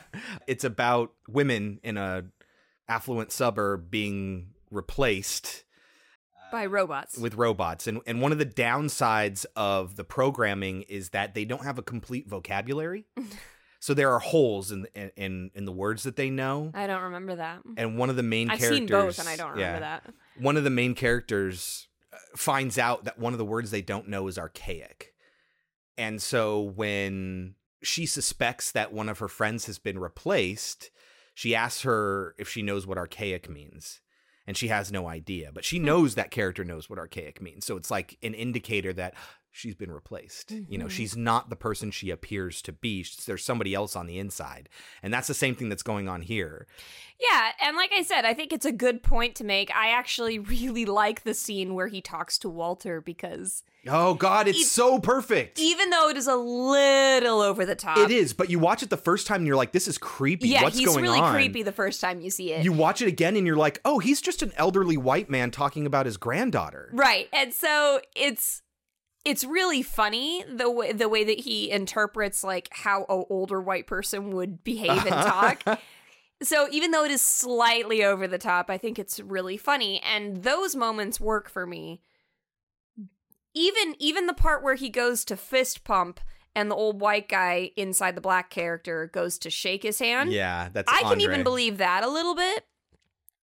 Here's the thing about that, okay? So sometimes my students will go to fist bump me, and there is a moment where, their hand is out, I go to shake it. I look at it, like I realize, oh my God, I'm an idiot, and I go and I fist bump them. But I do understand that initial, like, oh, he's got his hand out, I'm going to shake it. And so while I don't necessarily believe that he would do the full-blown clasping of his fisted hand, I still understand the reference there, but the idea that she doesn't know the word snitch just seems a little ludicrous to me. Yeah. All right, so continue on.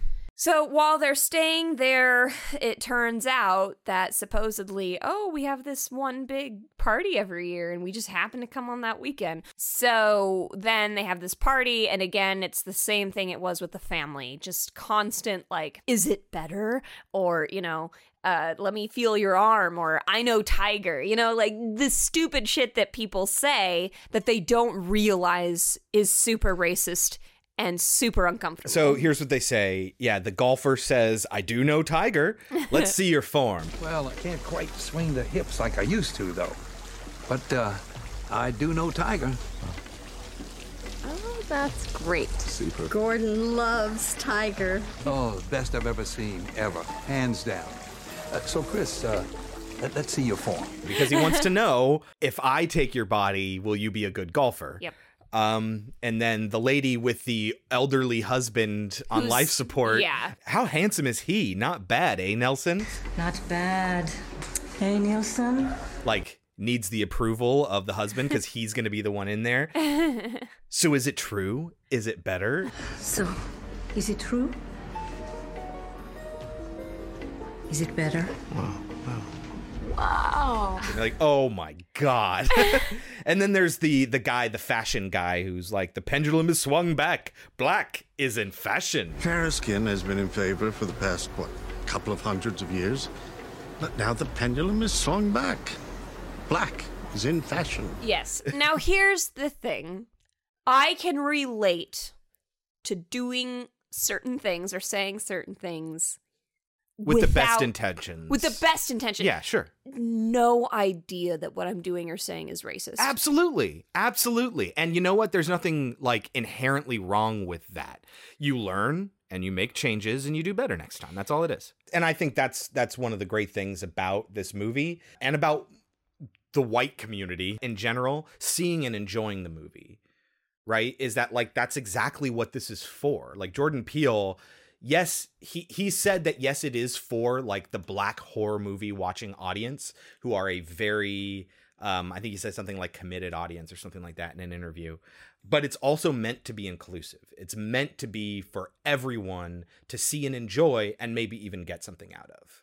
There are certain things in this movie that I'm like, I can see why people doing this. I can see why people saying this shit because they don't recognize that it's racist. So anyway, there's this get together and we have all the people being like, hey, very pro-black. And it's like the movie's pointing out that, hey, just because it's positive doesn't mean it's not racist. Exactly. It's like going up to an Asian person and saying, hey, are you good at math? Do you know how to play the violin? Like, that's racist too, even though they're stereotypically positive traits. Exactly. You might think that what you're saying or doing is perfectly positive, but that does not mean it's not racist. Right, totally. So, during the party, he gets uncomfortable. He kind of gets he takes a picture of the black guy at the party.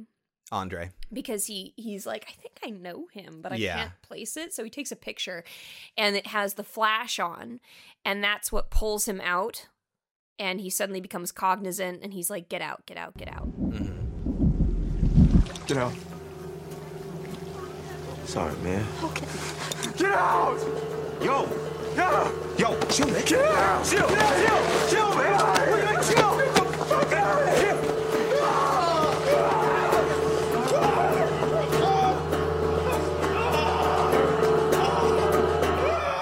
And I feel like even in the trailer, even before I full on knew what the movie was about, I was like, he's obviously trying to warn him. But I think that we're supposed to think that he's just being an asshole. He's being aggressive and he wants him to leave, like, because I don't want you here. But yeah, no, he doesn't want you here, but not for the reason that you're thinking. But nothing about his performance tells me that it's being an asshole. Everything about it says, oh my God, you need to get the fuck out of here now. It's supposed to tread that line. And the other side of it is basically, you just had a flash. It surprised and shocked me. I'm bleeding from the nose now. Get the fuck out of here. What did you do to me? And he supposedly had a seizure. So he and Rose, Chris and Rose, go off on a walk. And during that walk, we end up finding out that they are doing an auction for him. And at this point, we still don't fully understand what is happening. You might have an idea at this point, but if it's the first time you're seeing it, I hardly believe that you would put two and two together that they're swapping out brains. Because it is a little... It's almost like a little ridiculous. Well, it's supposed to evoke a slavery auction. Absolutely. No, yes. Yeah. And that is definitely what I'm thinking. Instead of having him up there on the pedestal, it's a photo of him. And it's also a photo of him like the one you might see at a funeral. At this point, we know that the mother of Rose can do hypnosis. We know that she has hypnotized Chris to stop smoking. I didn't want to tell you. What? I got hypnotized last night. Nigga, get the fuck out of here. Yeah, to quit smoking, but it was Rose's mom's a psychiatrist, so... Bruh, I don't care if the bitch is Ayanna Van Zant, okay? She can't fix my motherfucking life. You ain't getting in my head. I know she called me off guard, right? But it's cool, because I'm cured. It worked. Bro, how you not scared of this, man? Because the smoking, they're talking about how that's my daughter and how dare you put her around that stuff. But really, it's because he's damaging his body and they're trying to sell it. Exactly. So we know that she can do hypnosis, and we've had him speak to his friend Rod over the phone. And his friend Rod is like, they're probably making you into sex slaves, etc.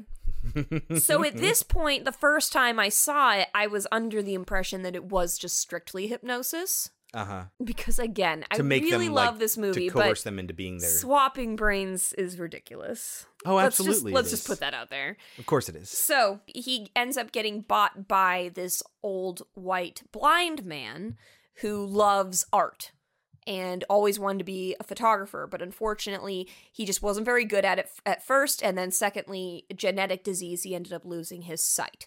So he wants to have him for, as he puts it, for his eye. And this man is Stephen Root, who you might know as the guy from Office Space with the red swing line stapler. He's me stapler. That's the same guy? Yeah, I could set the building on fire. Yeah, uh-huh. He was also the boss in News Radio. He's been in a lot of stuff. He also played a blind man in Oh Brother, Where Art Thou, where he is the guy running the radio station where they record Man of Constant Sorrow. I mean, I knew I had seen him. He's a character actor. I've seen him in a bunch of different things. I did not know he was the same guy. Uh-huh. They make him look a lot different. Way different, yeah. Yeah. Anyway, should we just talk about my confusion about the actual once you've changed bodies? Can I talk about that now? Sure, yeah. Okay. So throughout the film, there are a couple of times where we get a glimpse into the fact that that the black people that he's meeting at this family's home are not really there, or they're different in some way, right? We don't know for sure that they are white people inside of them till the end. We get it when he's talking to the maid. She, like Chris says, Chris says to her, Yeah. the character Chris says Chris to Washington, her, yeah. You know, I feel uncomfortable around all these white people. Because it's like he's being put on display and... Well, they got you on display now, huh? Right, and Yeah. she starts to cry, Uh-huh. but through her tears... She's smiling. She smiles and says no. Okay, so we get once we know what happened, the idea is that the woman inside is cognizant of this conversation, and she's crying because she wants to tell him the truth and she can't. When she's trying to get out, and the grandmother who's inside her head is like pushing her back. Yeah, trying to repress that. But there was nothing to bring her out.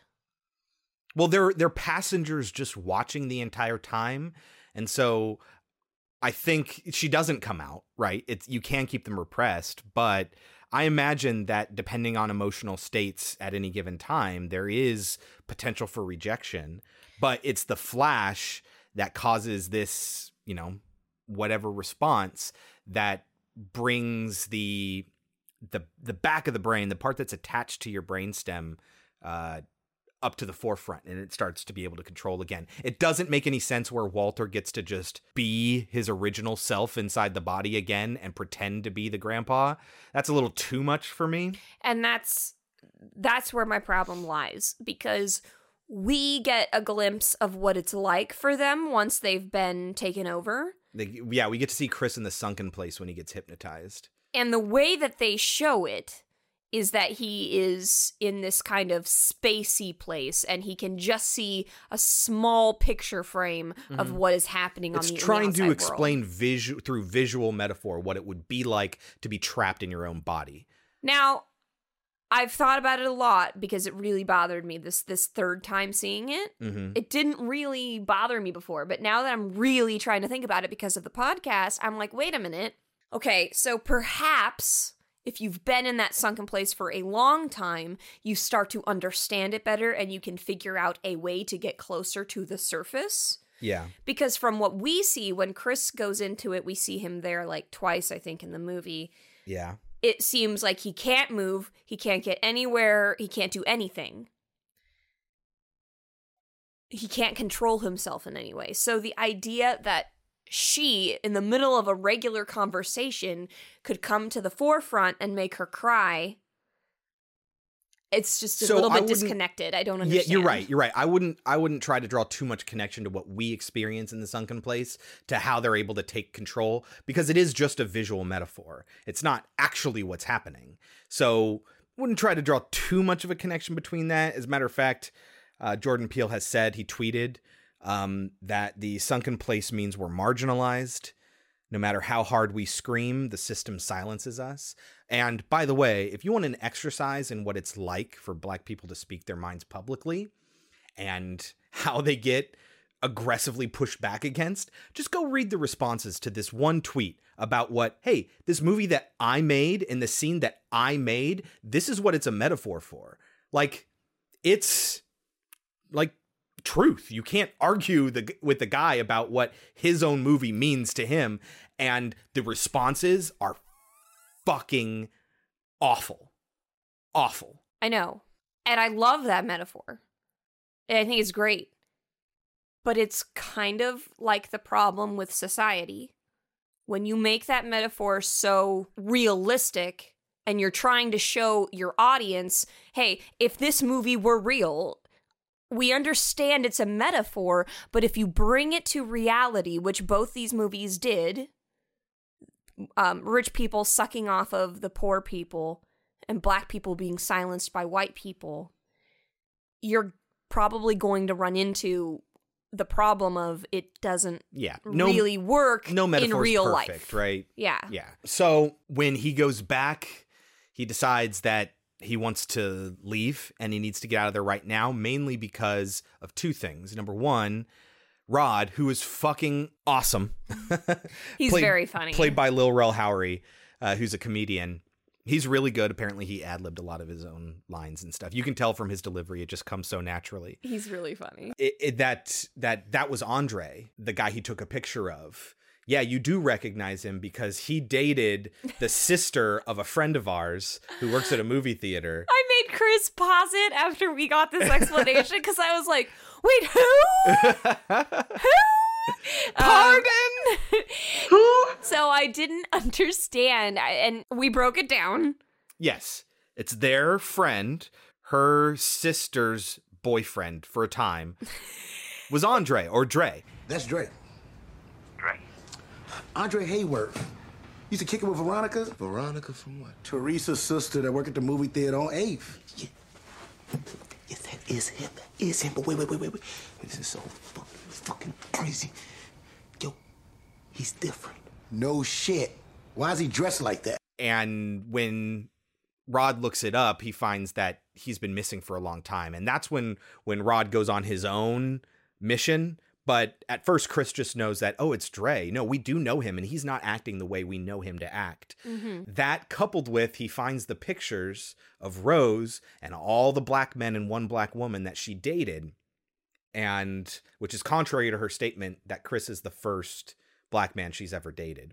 Or as she puts it, blackman. Not to mention, one of them is their groundskeeper and one of them is their maid. Yes, yeah. So he's like, we need to get out of here, and he's not telling her why. That was another really, really confusing moment for me because I'm like, okay, you know she's in on it.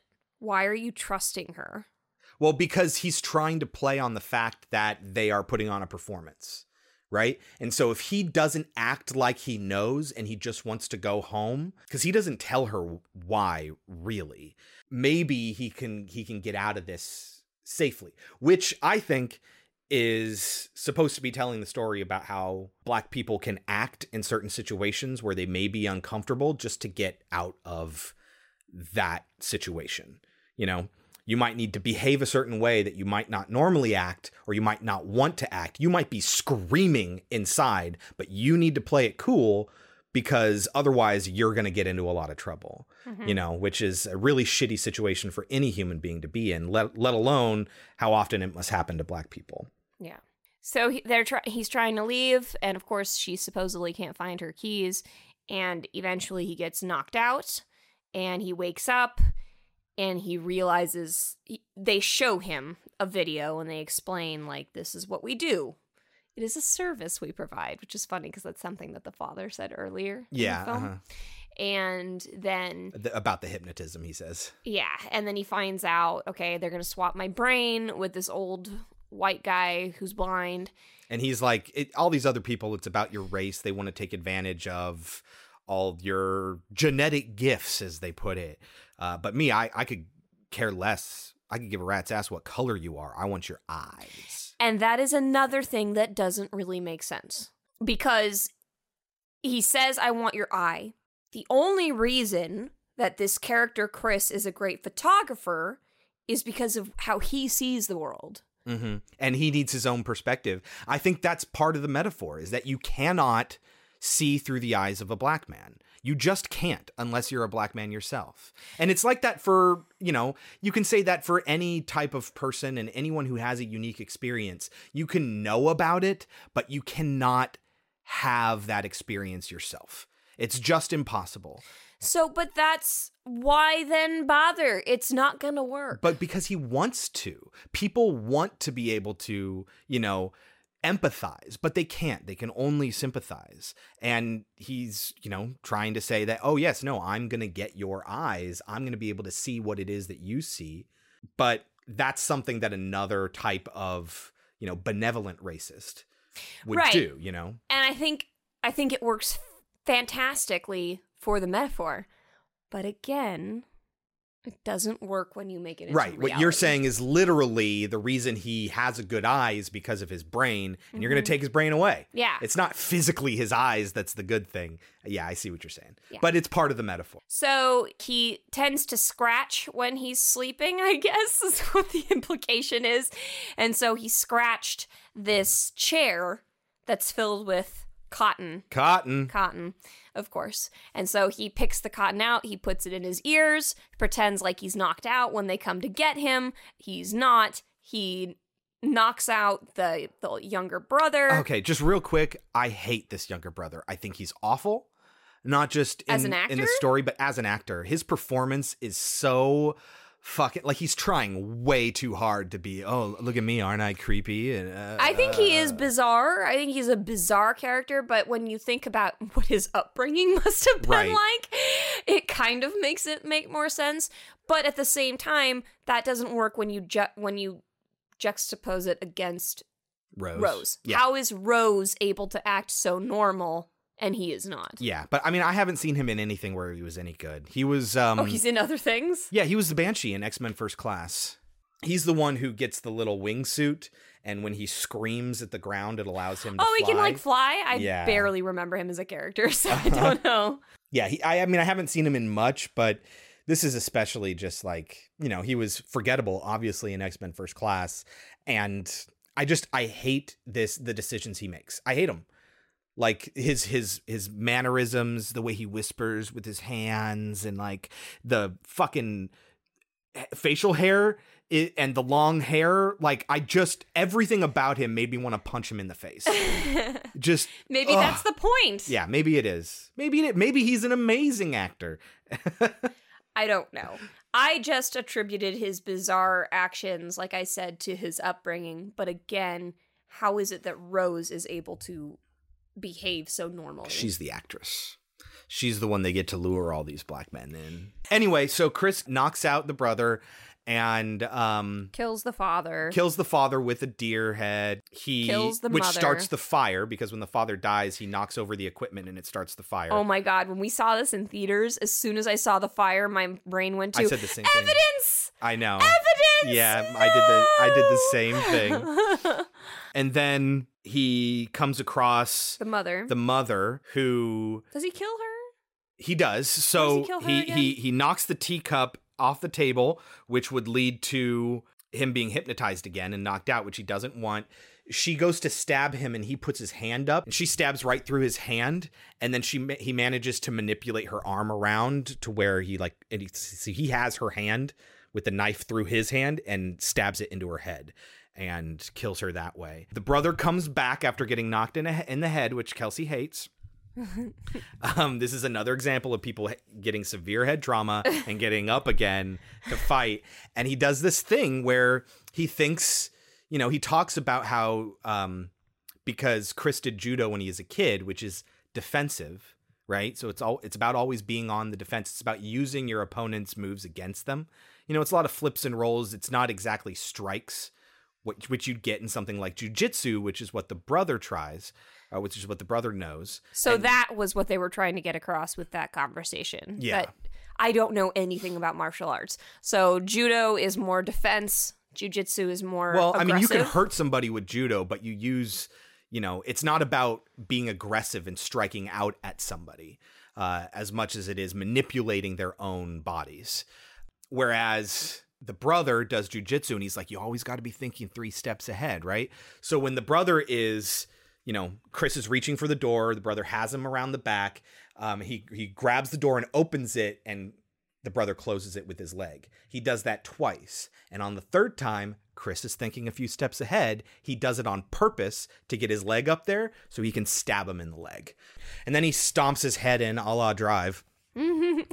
And Meanwhile, Rose is upstairs with her headphones on. Okay, fine. You want me to believe that she's not hearing any of this? Fucking fine. But then she does hear. He goes out, gets in the car, which she still doesn't hear. Uh-huh.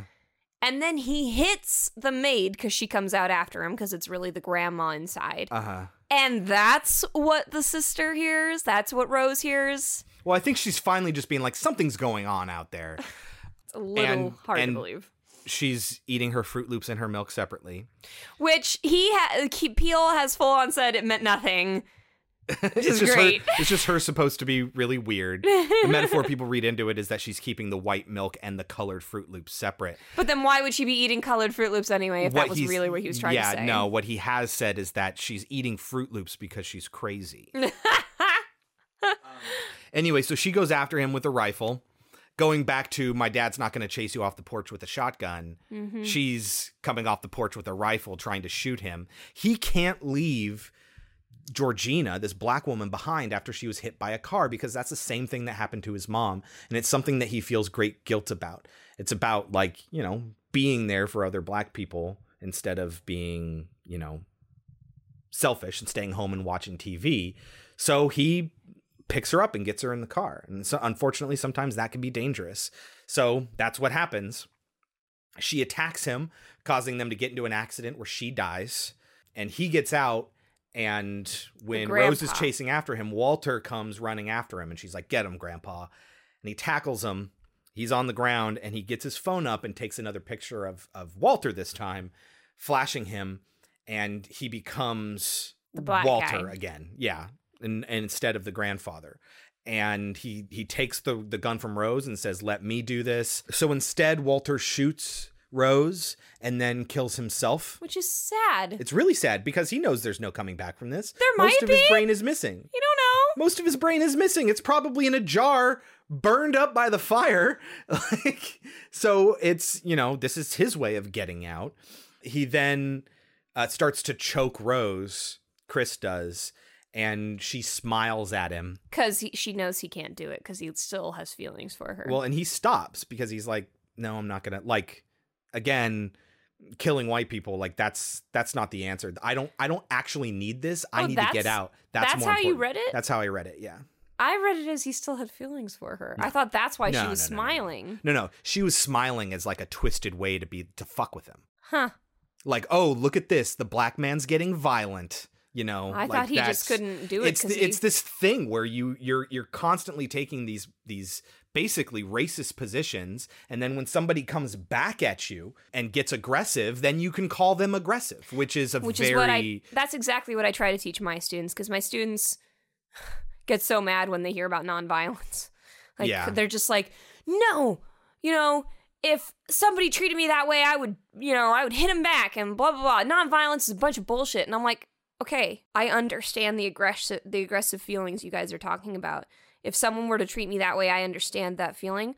But you have to realize that it's much more powerful for you not to react aggressively. Well, because you react aggressively and they'll use it against you. Exactly. You know? So he doesn't kill her. And presumably she bleeds out. But he is over the top of her when the sirens come and the lights are flashing and you're like, shit, it's a cop. And he's fucked now. When I saw this in theaters, I thought that was how they were going to end it. Before I even saw the lights. They filmed that ending. I know they did. Yeah. But I'm saying, when I saw in theaters this whole end sequence of him trying to get away, I was like, why do I get the feeling that a cop is going to show up and it's going to all be blamed on him? Because that's what I thought when I saw the fire, you know, evidence gone. Now he's the only one left alive. Why would anyone believe him? He's a black man. He has no evidence. Like, as sad as that is. And so when I saw the lights, I almost wanted to cry. Like, I was almost just like, this is so tragic. And then it ends up being Rod, and it's amazing. Oh, God, it's so good. And they sit in the car for a little while before Rod says, man, I told you not to go in that house. I mean, I told you not to go in that house. So, as a moviegoer, as a person who just enjoys film, I was glad that they gave me that ending, because it would have been really shitty to end that movie that way. Yeah. But strictly as a metaphor, I think it would have been super powerful to have that ending. Yeah, but he didn't want people walking out of the movie feeling depressed. He wanted them, yeah, exactly. That's what I'm saying. As a moviegoer. He wanted them to walk out of the movie feeling hopeful. Mm-hmm. Now, unfortunately, there is a particular reality, you know, which is that a lot of this really is depressing. But ultimately he's making a movie that he wants people to enjoy. You can tell throughout the movie there's a lot of joy in this film. There is a lot of humor in this film, so I understand why people got really angry at the Golden Globes for putting it in the comedy section. So when they did that, Jordan Peele tweeted, "Get Out" as a documentary. Which is a perfect response. I mean, it's as much a documentary as it is a comedy. Yeah. Maybe this makes me racist. I understand why the Golden Globes would want to put it in the comedy section. Yeah. Because there is a lot of humor. When I walked out of that movie, somebody said, "Oh, was it really scary?" And I was like, actually, I think it was a lot funnier than it was scary. Yeah. That was my response before I heard anything about the Golden Globes, before I heard anything. Like, right. It is a funny movie. You're laughing at the white people in it. Yes. Lil Ray is hilarious in it. Yes. You know, there's a lot. And Jordan Peele is known for being a comedic writer and actor. So... But the movie deserves a little bit more respect than being lumped in yes. with comedies and musicals when it's But I mean, you could say the same thing about it just being a horror movie. Like, a lot of people don't think horror movies deserve awards, but oftentimes... Only one Best Picture. Yeah, but oftentimes, like, you feel like, well, they are still a horror. Yeah. You know? And this one has that. Well, it is really funny. And that sucks. That's really shitty, but that's the way that it deserves a little bit more respect than that, I feel. That's where our consciousness goes to when it comes to films. We have this aversion to saying that horror or comedy can be amazing. You know, only drama can be. And this has plenty of drama because it is based on real things, real racism, which is unfortunately alive and well today. All right, so that is the plot of the movie. Kelsey, before we get into lightning round stuff, I wanted to talk about all the references. Okay. So you and I talked about this already, but horror is Jordan Peele's favorite movie genre.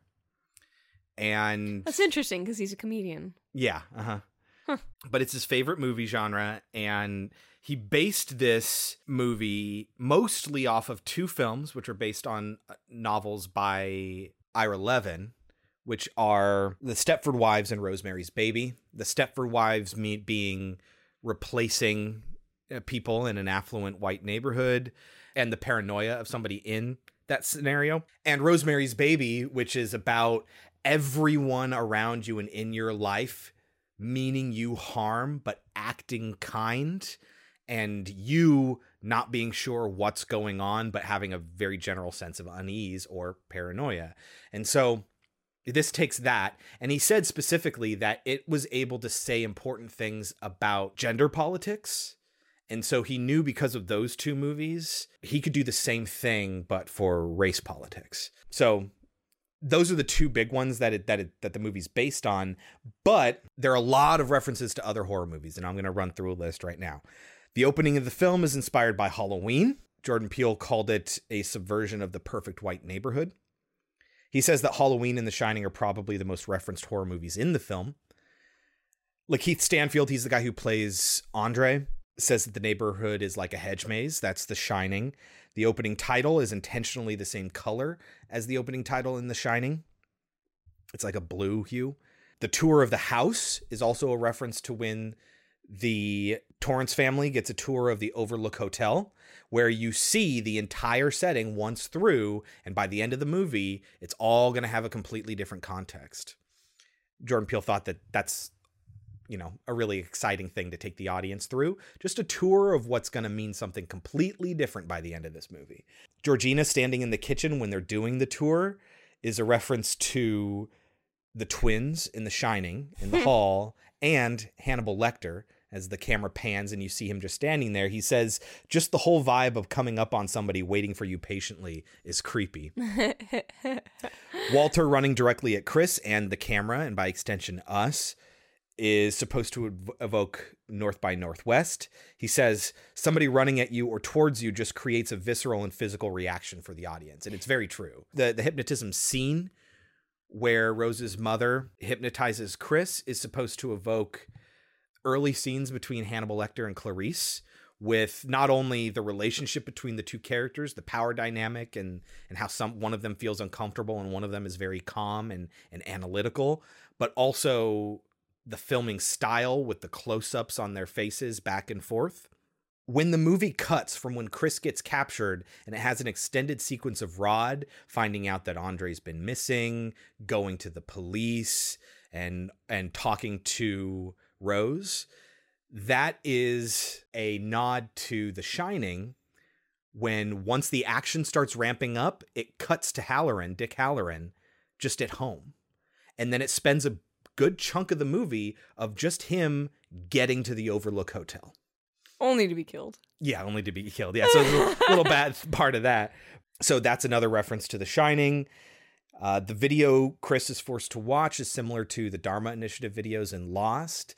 Jordan Peele also specifically says that it's like in The Matrix when Morpheus just lays out exactly what's happening to Neo. While at the airport, there's an announcement about Flight 237, which is the same number as the room in The Shining. That's the only one I picked up because I've been to the Stanley Hotel and I've seen the room 237. This is unconfirmed, but people think the title of the movie could be a reference to the tagline for the Amityville Horror, which is "For God's sake, get out." Oh. There is one Asian person at the party. Having an Asian person at the party is a reference to the Japanese guy at the end of Rosemary's Baby. How it's just a bunch of old white people, and then there's just like a random Japanese guy there. But you'll notice in the auction bingo scene, his bingo card is a different color from everyone else's. The other thing about the bingo cards is that you'll notice that every single one of those bingo cards, they start with a winning card. I saw that. Which is a reference to white privilege, basically. Right. Starting in a better position than anyone else. Right. By default and generally. And that is my list of references. So that's a lot of references in this one movie. It's very obvious that Peele is a big fan of horror movies. So, lightning round, Kelsey. What do you want to talk about this movie? Let's throw some stuff out there. I got a bunch. It's really sad when he's walking through the neighborhood. It reminded me a lot of When Trayvon. Lakeith Stanfield. Oh, no. Absolutely 100%. It is an overt reference to Trayvon Martin. As he's walking, he's talking to himself and he says, "Just keep walking. Don't do nothing stupid. Just keep walking." And then they keep following him and he's like he turns around and goes, "Not today. Not today, man." Uh-huh. Nope. I'm just getting out of here. It's so sad to think that A, you can't walk down a street without fearing for your life. Uh-huh. Or B, the idea that he couldn't have turned around and been like, "Get the fuck away from me." Right, because then he would be seen as aggressive. Exactly. And that is tragic. And it's better for him to just, quote unquote, get out of the situation than be allowed to do whatever it is that he wants to do. And he wasn't threatening anybody. He wasn't harming anybody. He was just walking down the street and he still had to take all that into account. Not to take away from the fact that this is about racism, but I mean, thinking of it from just a woman's perspective. Yeah. When I'm walking down a street by myself. It's a different perspective, night, but it's just as awful. If there's a man behind me, by nothing that the man has to do, I will be nervous. Yeah. And that's, I mean, again, I'm not trying to say that what black people have to deal with is the same as what I deal with. It's just different. But I can connect to that. Like, sure. It doesn't matter what the fuck the person behind me is doing. I will be nervous about what's going to happen. Yeah, thanks for pointing that out. Chance the Rapper was so excited for this movie, he tweeted out, "Did I not tell y'all Get Out was incredible? Best film across any genre in a while. Go see it today." He then bought out every single ticket for every single showing at a particular movie theater and just told people, this is in Chicago, and he just tweeted out, just roll up on this theater with an ID and see the movie. He literally paid for everyone who went to this one theater in Chicago to see it for free because he loved the movie so much. That's amazing. Yeah, Chance the Rapper's a pretty cool dude. They think he's a righteous dude. So, for whatever reason, I didn't remember that Childish Gambino is in the scene where we get to meet him, where we meet Chris. Yeah. And as you pointed out earlier, there are lyrics in that song, like, don't let them catch you sleeping. Yeah. You know, don't be alert, stay awake. I thought that was a good thing, and I didn't catch it at all the first two times I saw it. Right, you're like, oh my god, Redbone's in this?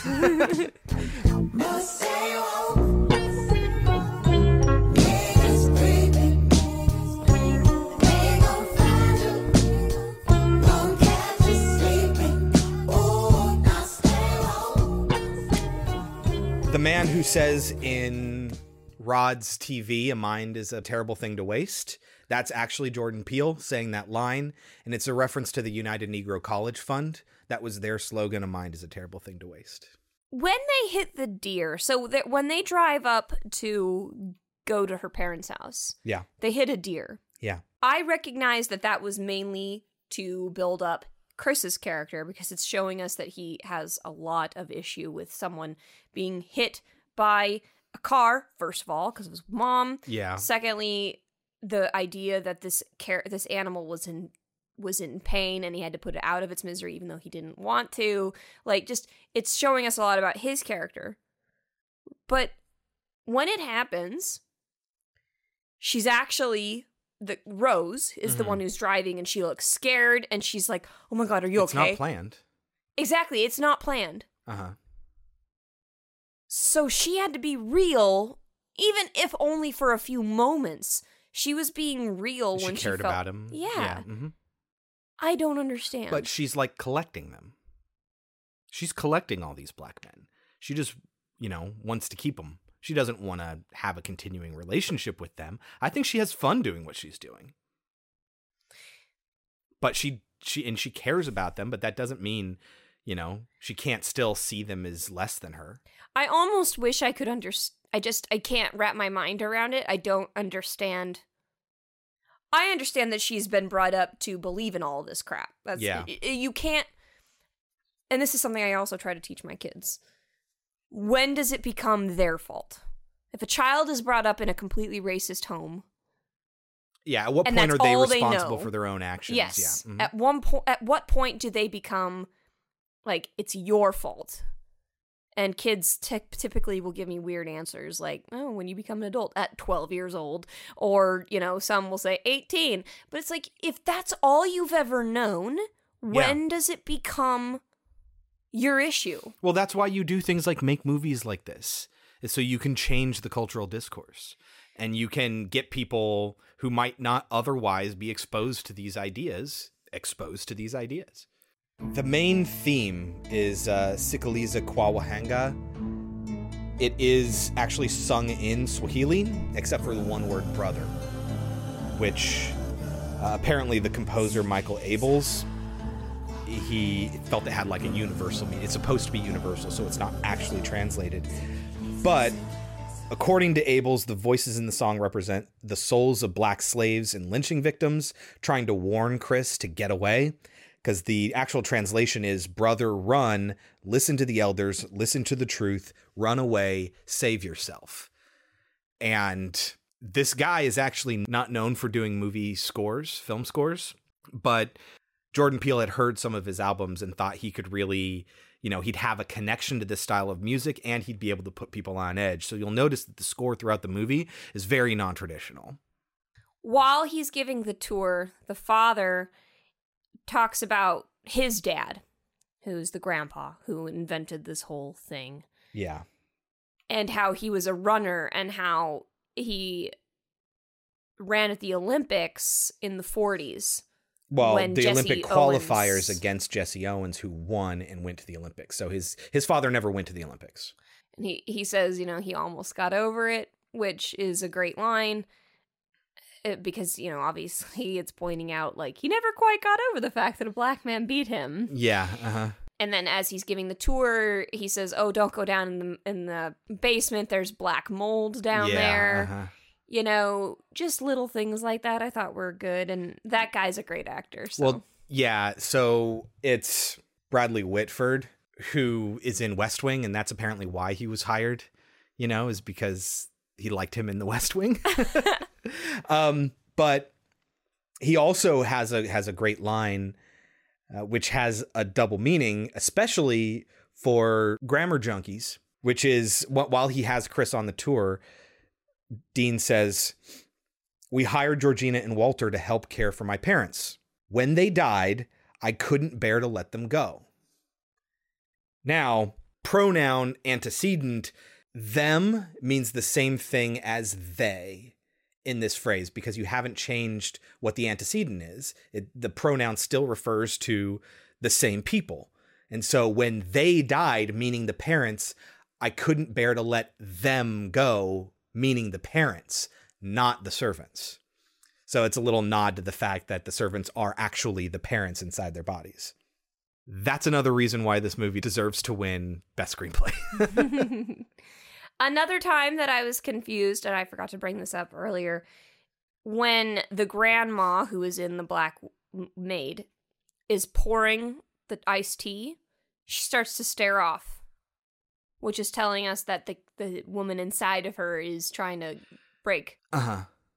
Why again? Okay, so there's one thing that we haven't mentioned, and that is, they've actually mentioned it in the honest trailers for the movie, is that your brain continues to age just like your body does. Your brain is not immortal. So theoretically, the old person's brain inside that head is still an old person's brain and is getting older and is starting to fail. And maybe even though it's only the most basic instinctual parts of a person back there in the back of the skull, it could theoretically be able to overpower and cause problems with this elderly person's brain that's failing. Oh, you mean the old white person's brain? Yeah, it continues to age. Okay, I was going to say, she's young. Yeah, just because you put an old brain in a young body doesn't mean the old brain is going to stop aging. It still gets old. This is a fun one. All the bad guys play what are traditionally considered to be white people games. Bocce ball. Bocce ball, Bingo. which is, bingo, and lacrosse. That's right. He's got the lacrosse So the brother has the lacrosse stick. Chris beats the brother over the head with a bocce ball. And they do the auction with the bingo cards. I thought that was fun. I just want to point out that Daniel Kaluuya's looks are the fucking best. If you go watch this movie again, just pay attention to Daniel Kaluuya's face. It is so good. Like you know what's happening inside his head every single time he makes a particular face. Like when there are uncomfortable conversations and stuff like that. Like he's a really good actor. Yeah, he does a fantastic job in this movie. Like, let alone his impeccable American accent. Like, he just does a lot of really good physical acting, especially with just his face. Yeah. Yeah, it was pretty Go back impressive. and watch it again and just pay attention to his Which is why he's up looks. for Best Actor. Yep. Mm-hmm. As you know what? I forget who's running against him, but I think he has a really good shot.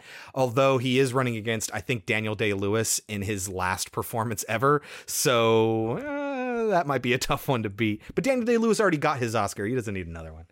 Another thing that confused the heck out of me when it comes to the mechanics of how it works with two brains being in the same body. When he's talking to Walter, again, Walter, the black actor, is trying to be white. And it's quite funny. So good. He's very creepy and awkward, right? So then when we see Chris talking to Rose again, he says, I got the feeling that he was jealous. Now, first of all, I did not get that feeling. I know that he says some awkward shit like, a real keeper or something. No, he keeps talking about her in a way that if it's a grandfather talking about his granddaughter, it's like he's trying to talk her up to this new boy, right? You know, like, hey, isn't she fucking fantastic? But if it's just another black guy who works on the premises where she grew up, you might think that he has an obsession with her. And I guess I just didn't see that at all. And I guess you're right. We're supposed to think of it as it being the grandfather talking her up. From my perspective, it seemed like when he says it seemed like he was jealous, it was because he's the black guy inside who used to date her. But now that you say that, no, we're supposed to take it as he's the grandpa. Yeah, but that's actually really interesting. I hadn't thought of it that way. I think we could, take the parts of it, that there is still a part of him. But if you take it the way I did, it doesn't make sense because he wouldn't be the one expressing those opinions. A, he wouldn't be, he still wouldn't be jealous. And B, even if he was, why would that come to the surface again? Yeah, it could still be a nod, though. It could be a nod to that, a reference to it, but not actually the truth. It really bothers me in the party scene. And every time I've seen this movie, I can't not hate it. His denim shirt with no collar drives me fucking nuts. And I don't know why. What? I don't even know what you're talking about. Chris's shirt. During the party, he wears a button-up, thin blue denim shirt, open with a white shirt underneath. He has the sleeves slightly rolled up, and it has no collar. And it drives me nuts. I can't even picture it. It's a very distracting costuming choice for me. When the friend Rod is trying to figure it out, he's got like this, paper where he's, trying to make connections. He has magic on there, right? Crosses out magic. Magic ain't real. But he's putting everything on there. It's great. And that's a reference, I think, to not only, great friends, even the friends that might annoy you because they're idiots, about looking out for each other. When he's on the phone with Rose, he quickly, when she starts saying, like, you want to fuck me, he says, no, I want to fucking fuck you, bye! And then he hangs up and goes, she's a genius! What the fuck you know? Chris is my best friend. Hey, look, if you did something to him... I know you think about fucking me, Rod. Ain't nobody thought about fucking you. Why would you say some stupid shit? What the... You ass, fuck you. I didn't want to... Fuck you! Bye! Shit! God, she's a genius. It's great, too. Really, really good. And one of the last lines of the movie by Rod, the friend. T.S. motherfucking A. We handle the situation. Consider the situation handled. This is great. He's so funny. How you find me? I'm T.S. motherfucking A. We handle shit. That's what we do. Consider this situation. Fucking handle. So Rotten Tomatoes, Kelsey, what do you think this movie has on Rotten Tomatoes? I think I already know this. I'm fairly certain it has 100%. It did. Oh, it did. It has a 99%. It went down by 1? We're going to talk about that in just a second. Okay.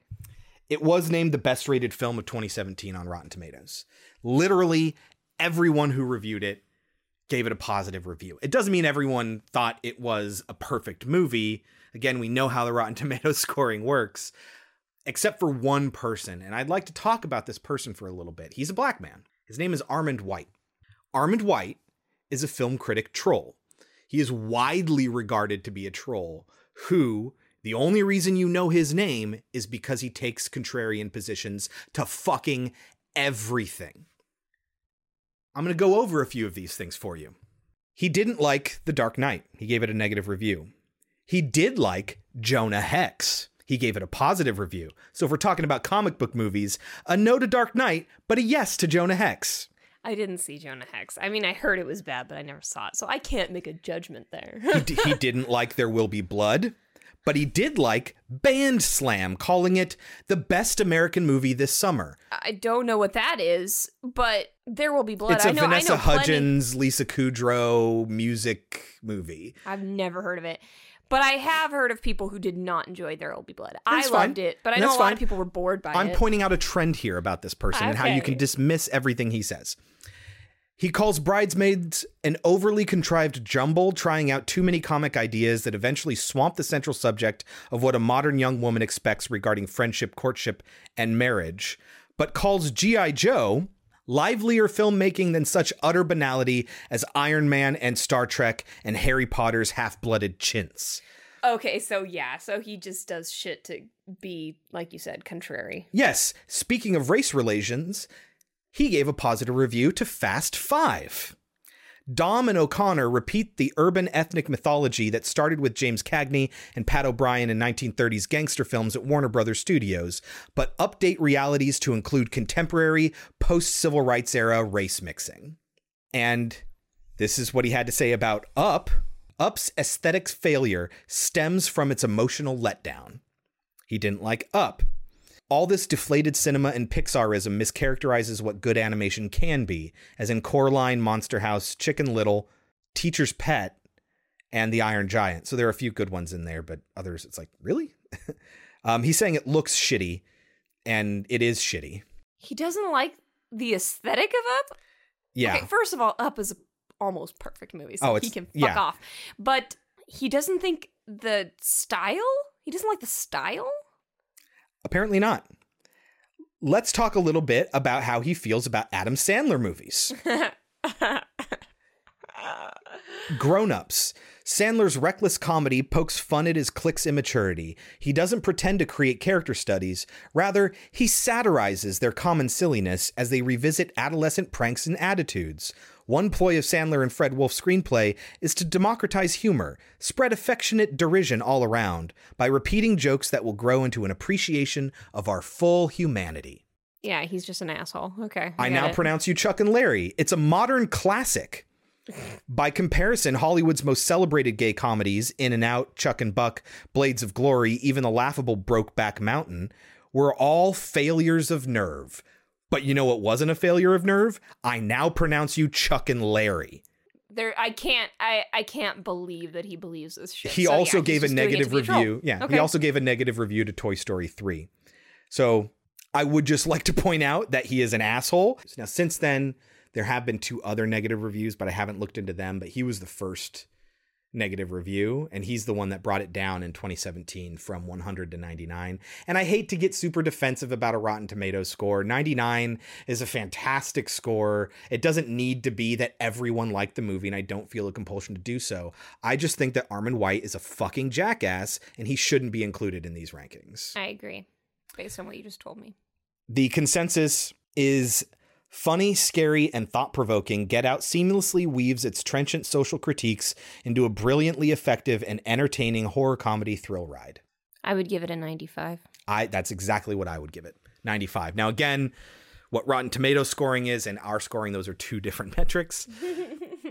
As far as what we think of the movie, we would give it a 95. It's damn near the best rating I could give a movie because it's absolutely fantastic. I fucking love this movie. Honestly, the biggest flaw for me is the fact that the metaphor just doesn't translate to reality well enough. Not only was it the best rated movie on Rotten Tomatoes in 2017, it is also the best rated horror movie of all time. Wow. Yeah. Better than Silence of the Lambs. Yeah, it has better than The Exorcist. It has 300 reviews and only 3 of them are negative. It's pretty amazing. Yeah. Mm-hmm. Very incredible.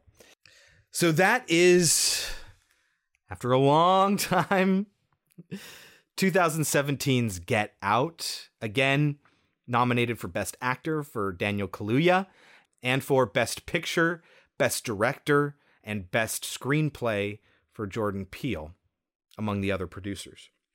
So congrats to them on the nominations, and I really hope they win a few of those.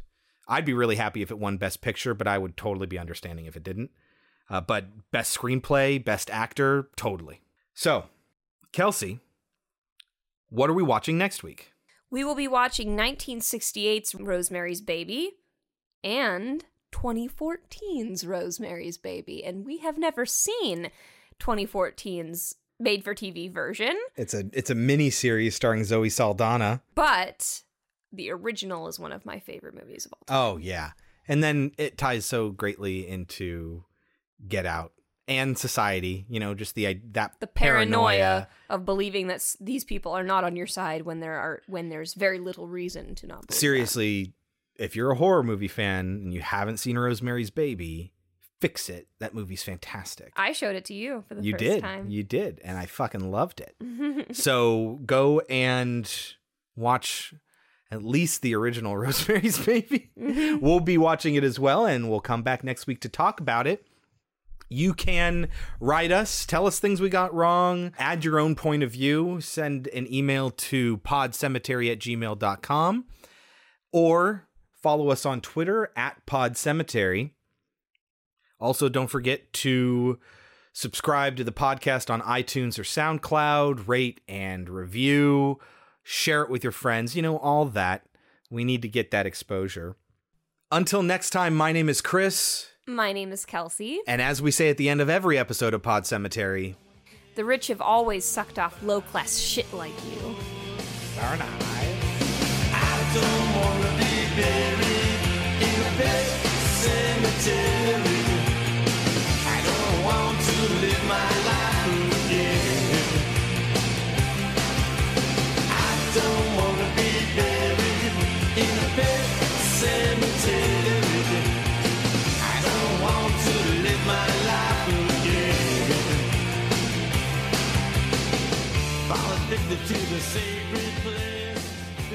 dream. I can't escape. Molars and fangs, but This week, I don't remember the year. Hey, Chris, editing this episode, I'm talking to you right now. Hey, pay attention. Edit this out. Excuse me. Hold on. Oh, man, that hit me real hard. Oh, God, I think I'm going to die. Oh, yeah, just laugh it up, Chuckles. I'm sorry. I love you. I love you. Oh, those are boobs, and that's the butt. Okay.